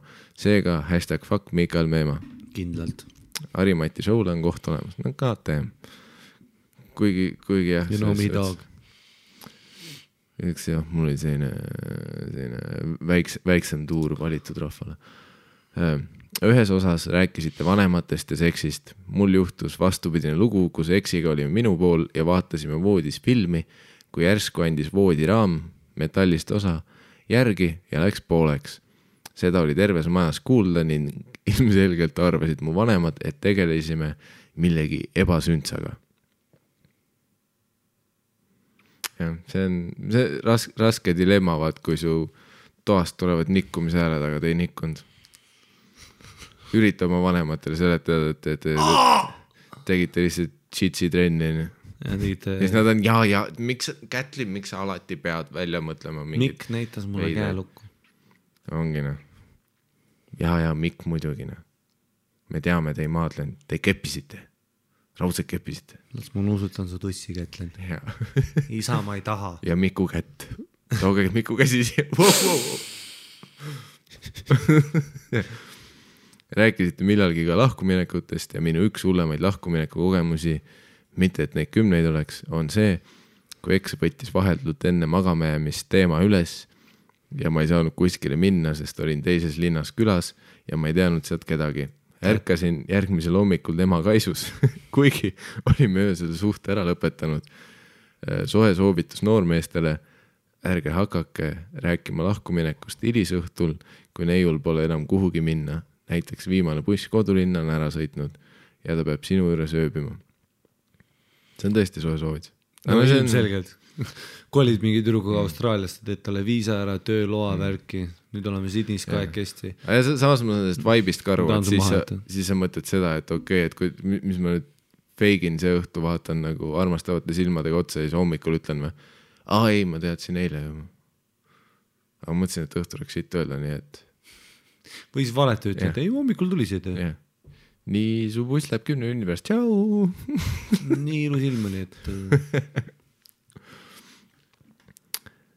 Aga jah, olge tublid ja have fun and fun ei kindlalt have. Nagu no pole head aega maha jätmiseks ju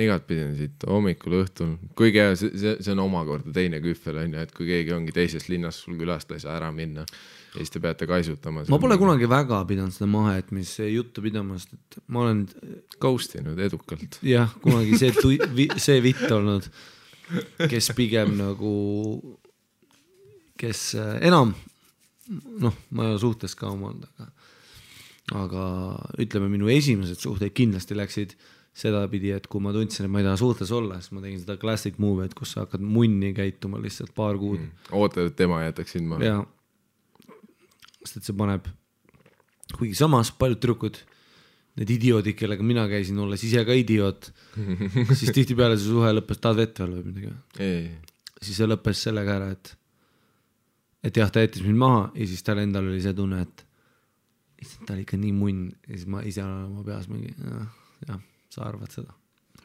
bambuuseld kumbki ei võida mitte midagi jälle sa langesid minu eepilisse lõksu selles, et ma jätsin mulje, et ma munn aga tegelikult ma ei läinud sinu vastu jah, need 3 kuud šahmat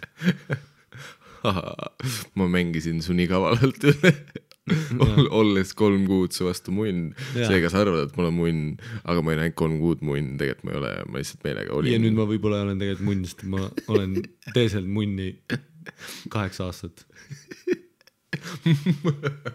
eepiline plaan no. Üks lühike järgmine kiri oli sokimunnidest. Tere, kahjuks sain täna sellisest asjast teada ja pean ka teid teavitama. Sokimunnid on päris kasutusel olevad asjad Serbias. Shout out Uslan ja nende nimi on Nakurnjak. Samad on ka kasutusel olnud ajalooliselt mujal Euroopas. Ja siin on selline Wikipedia link, mis viib selliste asjadeni nagu Willy Warmer ehk siis tegemist ongi mingi munnisoojendussokiga, mis on ajalooliselt kasutusel olnud, nii et sokimunnid, asjad, mida me ei mõelnud välja, vaid täitsa olemas. What do you know? Boom. Ja mul on sulle pakkuda hea kiri, mille nimi on Noored tussisööjad. See on nagu meie mingi junior grupp, vaata, nagu mingi reformi noored, meil on mingi noored tussisööjad. Malev, tussimalev. Siis kui me suvepäevad ära teeme, siis me teeme mingi noorte laagri. Jah, küsime EAS-ilt toetust tussimalevuks. Tähendab, mina ja Miikal oleme nagu grupijuhid, siis me oleme Peipsi äärde 28 noore tüdrukuga. Peavad alaealised olema, aga üle 16. 16-18. Jah. Ja siis nad korjavad maasikaid ja me sööme tussi. See on normaalne, see on seksuaalharidus, sellest peab rääkima. Mis te olete iganenud süsteemiga siin või? Harjuge noortega ära. Noored ongi inimesed. Täpselt. Kuigi noored inimesed. Aga me iganenud inimese õpetusega, kus ei või enam tussi süüa. 14-18, mis me, ei, jah, 16-18. 14, kui nad valetavad, et nad on 16. Ja näevad välja, nagu nad võiks olla 16. See on okei. Mitte 13, me ei ole loomad, aga see päev, kui sa 14 saad, istu mulle näkku. Elisabeth, Kristel, Cecilia. Junior.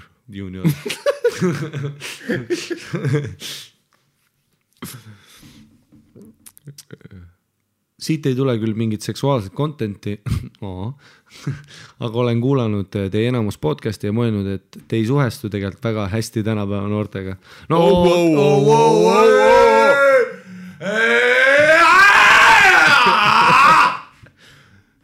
me oleme ühed noortest, me oleme cool, me oleme hip, me oleme hip, hop, hibi, me oleme swag, me oleme YOLO, dab, me oleme dab, me oleme memes, me oleme memes, me oleme kuridi, me teame asju. Sest täna rokin väljas. Snapchat. Yahoo. Snapchat. Me teame noori. Mul öeldi, et see meil reaalselt hakkas sellega, nagu mina ja Miikal oleme need 2 vanameest bussipeatusest, kes karjuvad mingi noorte peale, kes suudlevad. Kaduge ära siit selle armastusega. Oma snapide ja kuridi. Mis see on, mingi äpp või? Oma Twitter-grammide ja oma tweet. Ja. Linnud ja see sinine lind. See Vitter. Uus idee, Vitter. Ainult vittude jaoks. Sel juhul minu eks oleks seal.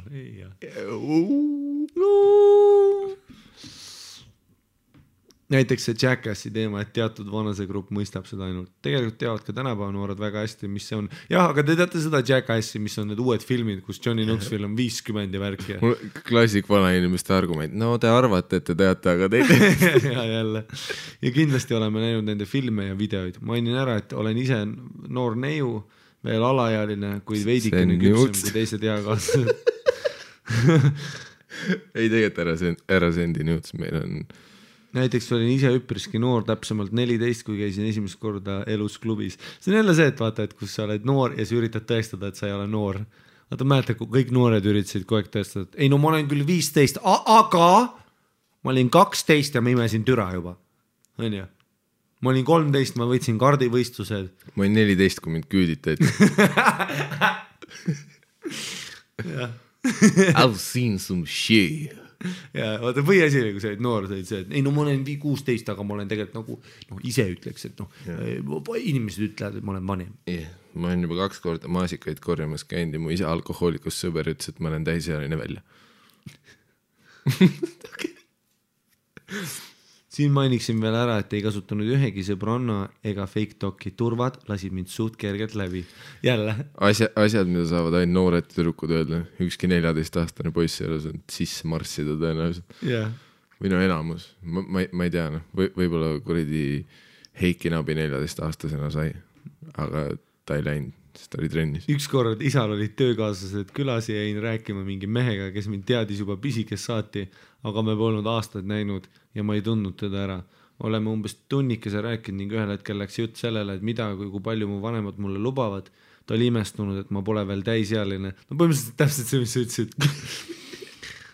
Ta oli imestunud, et ma pole veel mul öeldi, et terve see meil on sellest, et no ma olen, aga ma ei ole.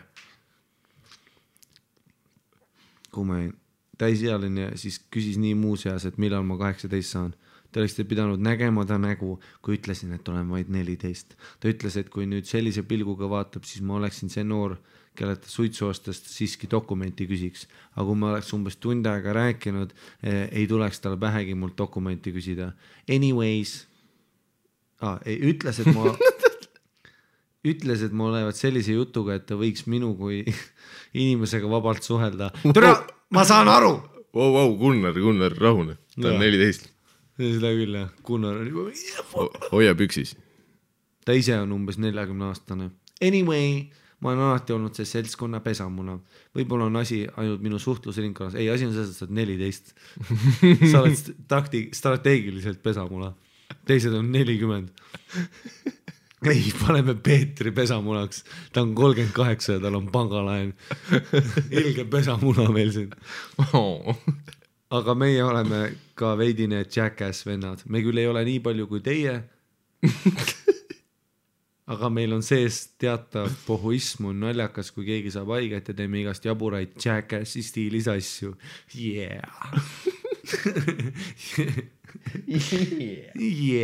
Ma olen nii ekstreemne ja ma pole üldse 14 päriselt. Ükskord üks 40-aastane mees ütles, et ta kepiks mind. Vanus on sotsiaalne konstrukt. Aga siiski näitad okki. Aga politsei. Aga baby konstaabel on teda. Kas mingi pedofiil kasutab ka seda argumenti kohtus? Aga vanus on sotsiaalne konstrukt. Armastus ei küsi vanust. Sa vägistasid teda. See ei ole, mida sa ajad? Ta on 9. Sa toppisid Action Mani talle perse. Aga kohe kindlasti pole meil sellel hetkel see mõte, et vau, jackass nii lahe. Meil tuleb kuidagi endal see tunne, et me oleme noored. Miks me ei võiks enda elu ohtu seada mingi naljaka jaburusega? Teie podcasti kuulates mõtlen alati, et kuidas te 14-aastased mõnest õllest end vittu jäite. 2 asju, mida iga 14-aastane räägib, kui vana ta on ja kui palju alkoholi ta kannatab juba enda vanuse kohta. Minu mälestused selles aega on pigem sellised, et kui on pidu, siis ei ole õlled, vaid on midagi kangemat. Olen ise ka aru saanud, et minu esimene täiesti mällu joomine oli veidi vara. Olin alles 13, saad aru? Ma olen küll 15, aga kui ma olin 13, ma olin juba mälus. Saad aru, ma olen 15, aga ma pole, saad sa aru? Nüüdseks on joomine minu jaoks täiesti tavaline asi. Ma ei mõtle küll seda, et ma joon end igapäevaselt täiesti pilpaks, vaid pigem seda, et väljas käies õhtul õllet teha on sama, mis poest limpsi osta. Saad aru, ma olen 15, aga ma pole 15. Saad sa aru, on ju? Ma võib-olla olen dok, aga tea, mis on? Dokument ei ütle, kes sa oled. Jackass for life. Ühte podcasti kuulates jäi mul kõrvu mingi selline lause, et aga kui praegu noored kuskil bussipeatuses jooksid, siis ilmselt kutsutaks politsei. Kahjuks või õnneks pole see üldsegi nii. Politsei kutsumiseni läheb enamasti asi ainult siis, kui te tõsiselt laamendate kuskil või häirite teisi inimesi. Mul ei ole enam seda politsei hirmu ja pole imelik kõndida õlu või suits käest tänaval ringi, sest ma pole 15, saad sa aru, ma olen 15, aga ma pole 15 pluss 15 on 30, mis on mu hinge vanus. asi, millest te väga rääkinud ei ole, on kanep. Saad sa aru? Ma olen 15, aga ma pole. Ma suitsetan kanepit ja ma rokin bussi peatuses. Politsei ei peata mind. Mõtlesin siis, et kas teie nooruses ei olnud see ka mingi omamoodi thing. Saad sa aru? Meie nooruses on see väga thing. Tead miks või? Ma olen 15, aga ma pole. Ma olen 24. Mis see teeb? 9 aastat ennem sind suitsetasin kanepit. Minu jaoks ei ole see enam mingi lahe asi, mida teha, vaid mulle lihtsalt meeldibki see. Olen see stoner, saad sa aru, ma olen stoner, ma pole 15, ma olen 28, mis see teeb? 4 lisa, iga suitsetatud jointi eest ja tead, mitu jointi ma olen suitsetanud või? Sitaks, sest ma pole 15, aga ma olen. Võib-olla on see natukene vale sõna, aga ma ei oska muud öelda enda kohta, kes ei tee iga päev peale, aga samas kui raha oleks, siis oleksin igapäevane suitsetaja. Aga mul ei ole, sest ma olen 14. Aga ma pole 14. Stabiilne sissetulek pole defineeritud sellest, kes mulle seda annab. Raha on vaba ja tead, kes olen mina, mitte 15, kuigi olen. Tahtsin veel ära mainida, et ma lausa armastan teie podcast'e. Samuti meeldib mulle ka teie stand-up. Ma tean juba ette, et te hakkate rääkima, et see pole sama, aga siiski mainin ära, et siiani olen käinud vaid open mic'idel. Juba roastib meid, vaata, kuna me räägime nii palju. See pole! See on kunst! Plus päris show'd on 16+. Ja, seda küll, jah. Aga okay. Ma pole 16+, sest ma olen 15, aga ma pole, sest 24 miinus 15. Kuigi tegelikult keegi ei kontrolli dokki, nii et. Ja. Nagu mõnes mõttes mulle meeldibki kuulata, kuidas te alles katsetate mõnda nalja või mõni koomik paneb enda esmakordselt alles proovile. Kindlasti panin tulevikus tulla ka mõne päris stand-up etendusele. Seniks head tussisöömist. Hea meil, aga terve aeg. Ei, see on täpselt see, et kui sa kuuladki seda nooremana, siis see tundub nagu me situks su peale, aga saas me olime hullemad. Ei, aga kui sa oledki noor, su terve see eksistents on see, et ma pole noor. Jah, pluss ma ei, selles sul ilmselgelt õigus, me ei tea, mida tänapäeval 14-aastased vaatavad. Türa ma tahaks olla 14. Kas keegi vaatab Jackassi veel või noh? No kindlasti okei, ja mõned 14-aastased teavad praegu ka, aga kindlasti on ka neid, kes ei tea, ma arvan. Äkki või? Ei kindlalt. Aga tundub, et ega see asi ei muutu, selles suhtes, et mis siin oli, et mällu õin ennast, kui olin 13, reaalselt oli meil umbes see sama ajavahemik. Türa ma mäletan nii väga, kui ma olin 15 ja ainus asi, mis ma tahtsin olla, on mitte 15. Kui sa nagu, ma mäletan, kus ma reaalselt mõtlesin oma peale, et türa, kui ma saaks lihtsalt mingi lepingu teha, et ma olen 3 aastat oma elust ära, et lihtsalt olla 18. Et keegi kuulaks, mida ma ütlen. Siis kui sa 15 kedagi ei huvita, mitte kunagi. Kui on mingi maja on kokku varisemas maavärina tõttu, keegi ei küsi 15-aastaselt, mis sa arvad. Ja see käib räigelt närvi, kui sa oled noor. Sest ainus asi, mis sa tahad, on nagu austus. Või see, et sa tahad täiskasvanu olla. Kredibiilsust. Ei näe, ja sealt tulevad ka need klassikalised, kus üritad tõestada vaata. Ja muidugi. Et kuigi minu õpilas Pireti peal on see vanus, siis tegelikult ma pole. Jah, see tüüp ütles, enamus inimesed, et ma näen välja, nagu tahaks panna. Atlantise vetsu järjekorras üks mu isa töökaaslane ütles. Plus see on kindlalt tänapäeva asi. Tänapäeva 14-aastased näevad vanemad välja, kui meie nägime. Ja mitte tüübid, piffid just. 14-aastased piffid tänapäeval näevad liiga täisjääliselt välja. See on probleem. Vahest on mingi 25-aastane türukas näeb veel nagu 12. See ei ole probleem. Jah. Ja kui sa vaatad seda tüüpi alati, kellega ta käib, sa vaatad mingi tegelikult sa oled pedofiil, aga sa leidsid cheat koodi. Sa leidsid nagu väikse välja arvatud see, et nad on koos olnud sellest ajast, kui nad olid mõlemad 12. Ei, sa leidsid mingi koodi praegu. Aga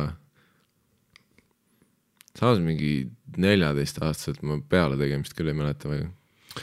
Ei, muidugi mitte. Ei, ma ei joonud alkoholi. 16 ma võib-olla proovisin esimest korda või oli mingi hästi väike kokkupuude. Aga isegi mingid Star Stonerid, kellega me oleme rääkinud, on ju öelnud, et no kui ma oleks saanud, siis ma oleks see ongi kohe. Täpselt jah, et no tõenäoliselt sa oleks teinud, kui sa oleks saanud, on ju. Yeah. Aga noh. Sa oleks võinud mulle heroiini ka anda, ma oleks teinud seda. Plus on asi ükskõik, mida me ütleme, me ei muuda mitte sittagi niikuinii, aga need, kellega ma olen rääkinud, on öelnud, et tegelikult võiks seda kuredi peikimist ikkagi vanemas eas regulaarsemalt alustada, on ju. Ei no kõike asju, mis mõjutavad sinu default staadiumi, peaks olema asjad, millega sa natuke tutvud hiljem, kui sa oled endas ka kindlam. Ja üks asi on tutvumine, teine on regulaarselt tegemine. Jaa, absoluutselt. Selles, kui sa hakkad regulaarselt 14-aastaselt pilves olema, siis ma ei tea. Sest et vaata, sa mõjutad palju oma eksistentsi sellega. Mitte, et see oleks halb, aga kindlalt ma arvan ka paljud terapeudid nõustuksid sellega, et mind altering substance abuse väga noorena on kindlasti kahjulikum kui vanemana. Ja, et isegi kui pro-kanepi inimestega me räägime, siis nad tõenäoliselt on pigem selle poolt, et see vanusepiir võiks olla 18 või 21 on ju. Enne kui ma proovisin isegi alkoholi ma küll olin maitsenud, aga ennem kui ma proovisin kanepit, ma proovisin ju kokaiini, kui ma olin 14. See on ainult kord elus, kui ma olen seda nagu... Ma isegi ei loe seda tegemiseks, sest see oli väga huvitav kogemus oli see, et ma proovisin kokaiini enne, kui ma teadsin, mida kokaiin teeb. Ainus viis, mis mul kokkupuude oli, ma nägin filmi Cocaine Johnny Deppiga, kus see tundus lahe ja ma sain seal filmi kontekstist aru, et ta on mingi gangsterdraag, on ju, mis teeb ägedaks ja värki. Ja ma mäletan, kui ma tegin kokaiini, ma nägin, et põõsastes on mingid hääled ja värki, ja siis ma ropsisin terve öö ja ma nägin mingid imelikke visuaale, vaata, kuna ma olen 14, mu nagu mõistus ei ole nii arenenud, et händlida ära mingid intensiivsed droogi. Aga mu sugulane, kellega koos ma tegin, oli 17 või isegi 18 see hetk. Ja temal oli nagu parim õhtu elus, on ju. Lihtsalt sellepärast, et ta oli nagu nii-öelda mitte valmis selleks, aga meie mentaalne staadium oli nii erinev, vaata. Tema suutis händlida seda. Mina tegin midagi, mida ma ei mõistnudki, vaata. Mul oli jäsku pea käis ringi. Seda ma mäletan jah, et kui ma jalutasin koju, siis ma kuulsin nagu põõsastes mingid nagu paranoia oli, aga see oli enne, kui ma mõistus isegi händlis paranoiat. Kui sa oled 14, sul ei ole paranoiat. Kui sul just ei ole keemilist mingit düsbalanssi, et sa oled mingi segane peast, on ju.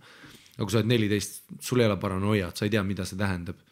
Tunda, et aeg on libisemas ja keegi teab sinu olemasolust, on ju. Nagu sa ei tea seda tunnet.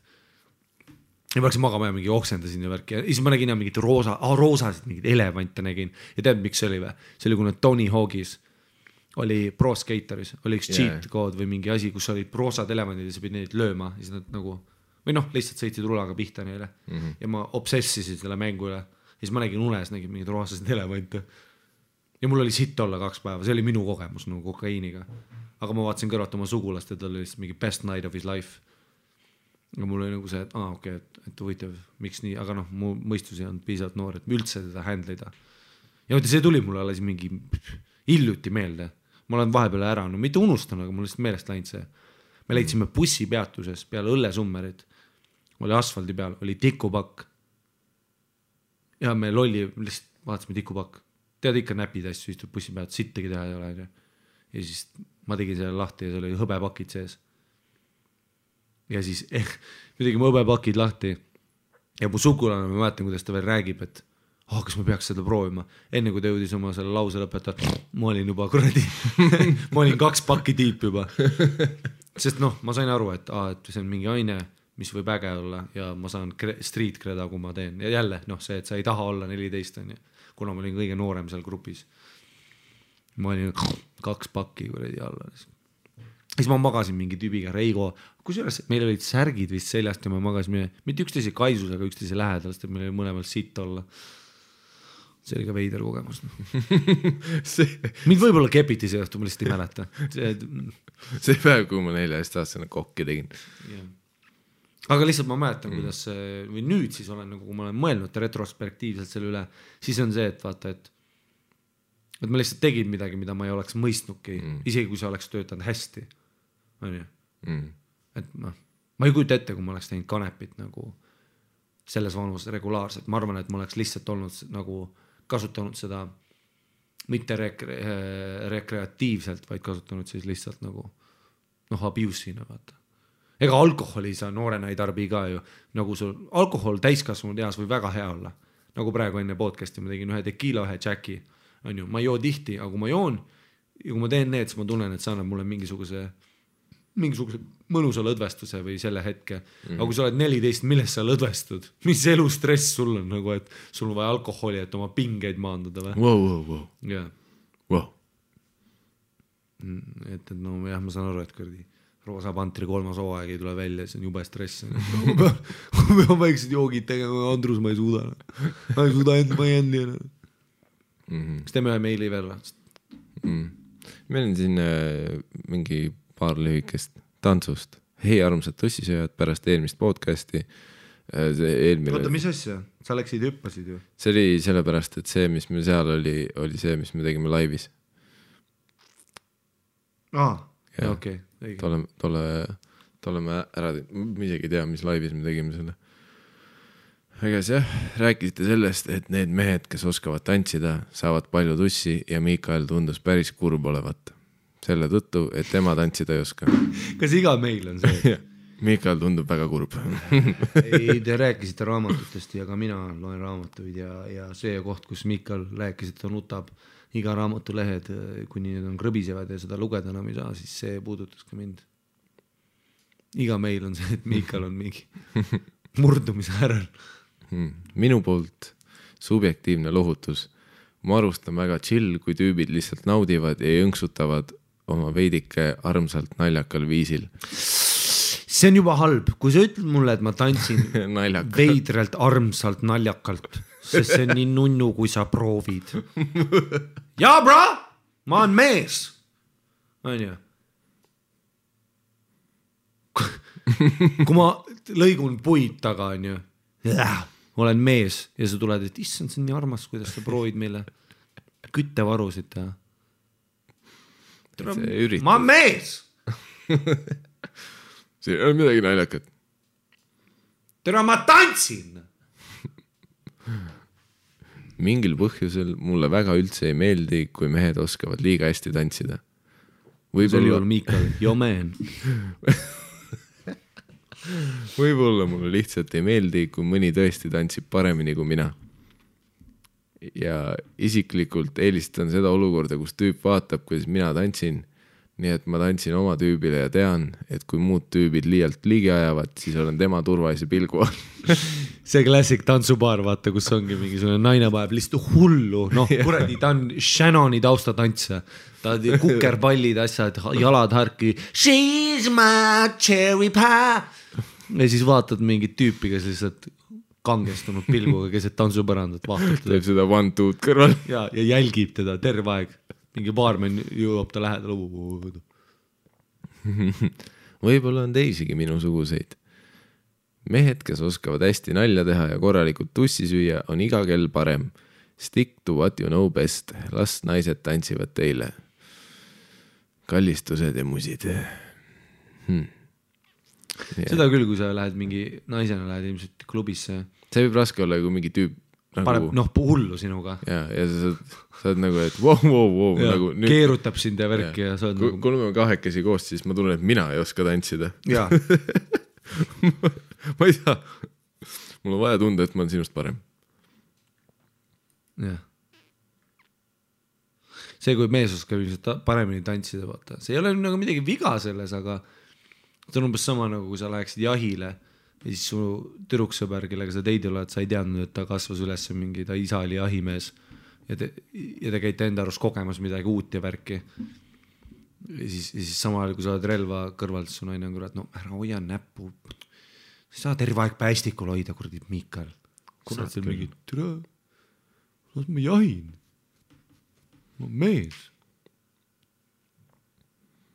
Aitäh, et sa usud sellest, et ma tantsida ei oska. Thanks. Üks lühike veel, vaat, kui me läheme, siin on paar tükki on vahel, mis on niisama business ja siis on klamüüdia. Klamüüdia on teeme selle viimaseks, on ju. Möku läheb kinni kogu. Loe mulle klamüüdiast. Esiteks, tõsiselt meelt lahutav podcast ja tahaks mõelda, et teemad, millest rääkimisel tavaliselt veidi tabutunne on olnud, on nüüd vähemalt endal veidike enesekindlam tunne, et räägitakse lihtsa elu osast. Olen ka kohmakas eestlane, kes veidi punastub ja mõtleb 10 korda läbi oma peas, et kas ja kuidas seksist rääkida. Nii et aitäh, et teete teene ja võtate häbi ära teemadelt, mis on tegelikult jumala okeid ja isegi hea seksuaalelu alus. Ja seda on nii äge kuulata, kuidas te lihtsalt armastate naisi, kui seda sugu ja seda nii ausalt väljendate.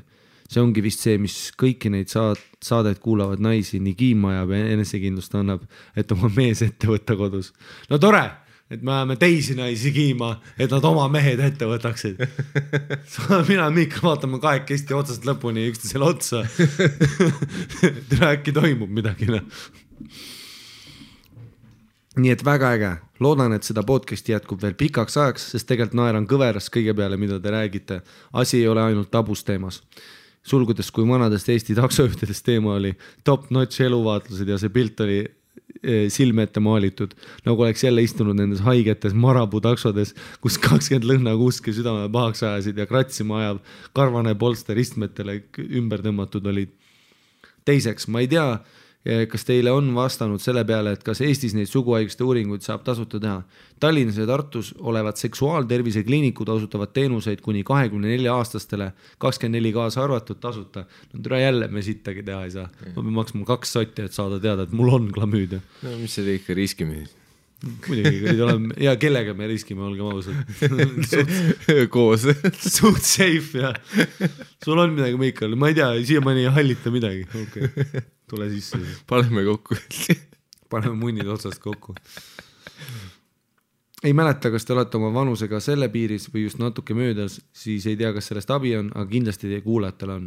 Nojah, kuni 24 kaasa arvatud Tallinnas ja Tartus olevad seksuaaltervise kliinikud, siis saate kõik 14-aastased. Ei no, ma ei ole, aga ma nagu... Ma sain taha, kui ma olin 11. Plus, kui te olete vanuses kuni, ma ei tea, 19 käige tasuta hambarsti juures. Shout out. Edu, poisid. Aitäh, väga armas meel. Jah.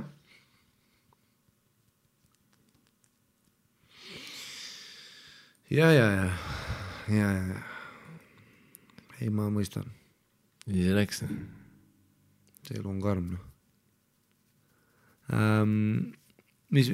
Suur aitäh kõigile, kes meile kirjutavad, on ju. Et me üritame veel edasi võtta, täna läks kuidagi sinna, nagu ikka. Aga meil pole ammu olnud aega, kus me saame rahulikult kahekesti istuda ja rääkida asjadest. Ja me on siin tükk aega poole stuudiosse sattunud ka.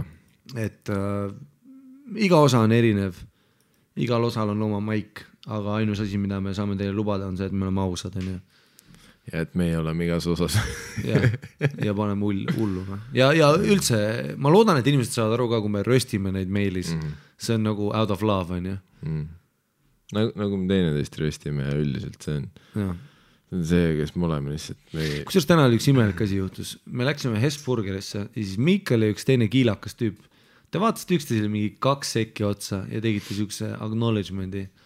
Aga te ei teadnud nagu üksteist, ma sain sellest aru. Ja see liikusid edasi minuga vestluses, nagu seda just ei oleks juhtunud. Kas sa teadsid seda tüüpi? Ei, see on nagu black people, kiilakad inimesed on samamoodi, vaata.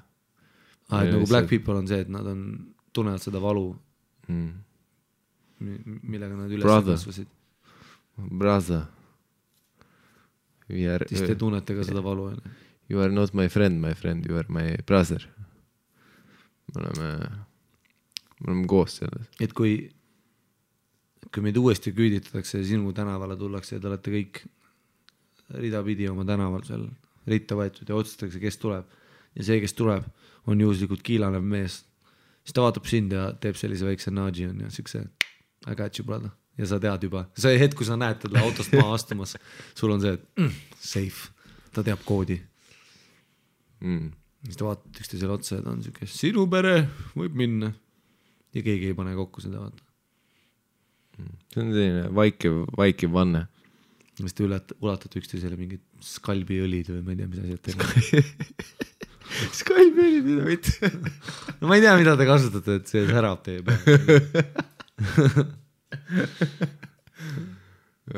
Jah, et põhimõtteliselt nagu harjumuseks on saanud, kuna meil päris reklaame ei ole teha, siis me teeme enda reklaami, et kuna iganes see välja tuleb, siis põhimõtteliselt minu ja Harimati soolotunnid on lõpule jõudmas.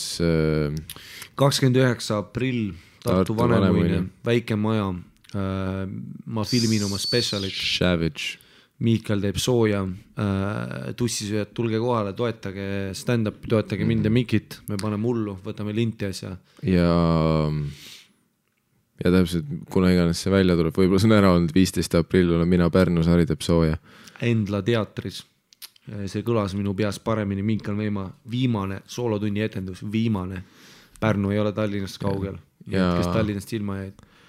Aprill ja mai võib meid näha ka sellise Eesti koomiku 3. tunnile sooja tegemas, nagu seda on Sander Õigus. Tema selle kevade tunni nimi on 3. isikus. Piletilevis on saada kuradi kõik linnad põhimõtteliselt. Ja, see on suur tuur, mina Miikal oleme peaaegu kõigil showdel soenduseks. Ardo Aspergil 18. aprill oli see. Ja Ardol on mai alguses. Ardo Asperg teeb 18. aprill kindlasti ei olnud, see oli mingi mai alguses. No, Ardo Asperg teeb oma uut tunni naerugõne. Piletilevis saadaval, Karl-Lari Varma teeb sooja. Mis veel on? Mis veel head on toimunud üldse? Ma ei tea. No, piletilevis, mis veel? Ärge Peeter ja mingi vaadake. Kas Apollo, Tigran ja Mattias teavad ole? Ma ei tea, praegu neil Tallinn-Tartu said tehtud, ma ei tea, mis nad praegu teevad. Mingi hetk nad pidid Pärnusse ka minema, nii palju kui ma korraldajatega rääkisin, siis Pärnu inimesed saate ka Tigran ja Mattiast ja Kaarel Nõmmikut kunagi näha, kui nad tulevad. Ja kindlasti, kui teid kotib Eesti stand-up, mida mina Hari teeme, Comedy Estonia Facebookis, kõik evendid on üleval, kõik evendid tulevad järjest juurde. Miikal Meema sotsiaalmeedias, Instagram, Harimati Mustonen. Sotsiaalmeedias, Instagram, Twitter. Mul on oma page, saate seal jälgida, kus mu keikad on, mida me teeme Facebookis, Instagramis, Twitteris, iTunesis saadaval tussisööjad, palun review, kui viitsite, kui reitida viitsite, pange, see aitab ka meid lihtsalt seal üleval olla, et teised armee huvilised, kes äkki veel ei tea armee olemasolust, aga võib-olla üks päev teavad. Rääkige sõpradele, kes te arvate, on ju. Peale stand-up showsid tulge julgelt, kes tahab pilti teha, saab pilti teha, kes tahab käppa visata, saab seda. Suur aitäh kõigile, kes on toetanud, käppa visanud. Vahepeal saate kleepse, kui me oleme heast tuju, siis ütled, et sa tussisööjaid kuulad. Mäletage, et mida me räägime, tussisöömine on mentaliteet ja me saame kõik koos paremaks. See podcast, mis me õppisime, me õppisime seda, et mida iganes sa tahad teha, tussisüüa ja riistemeda või mitte 14 olla, sa võid olla, kes iganes sa tahad olla, sest meri on sinine ja kibuvitsa jook on magus. Sest ole see ja tee seda südamega. Sest keda kotib, hauas oleme niikuinii ja maailm lõpeb. Need olid tussisööjad, suur aitäh kuulajatele, näeme järgmine kord, aitäh. Peace. Mida? Mis sellist? Bless up.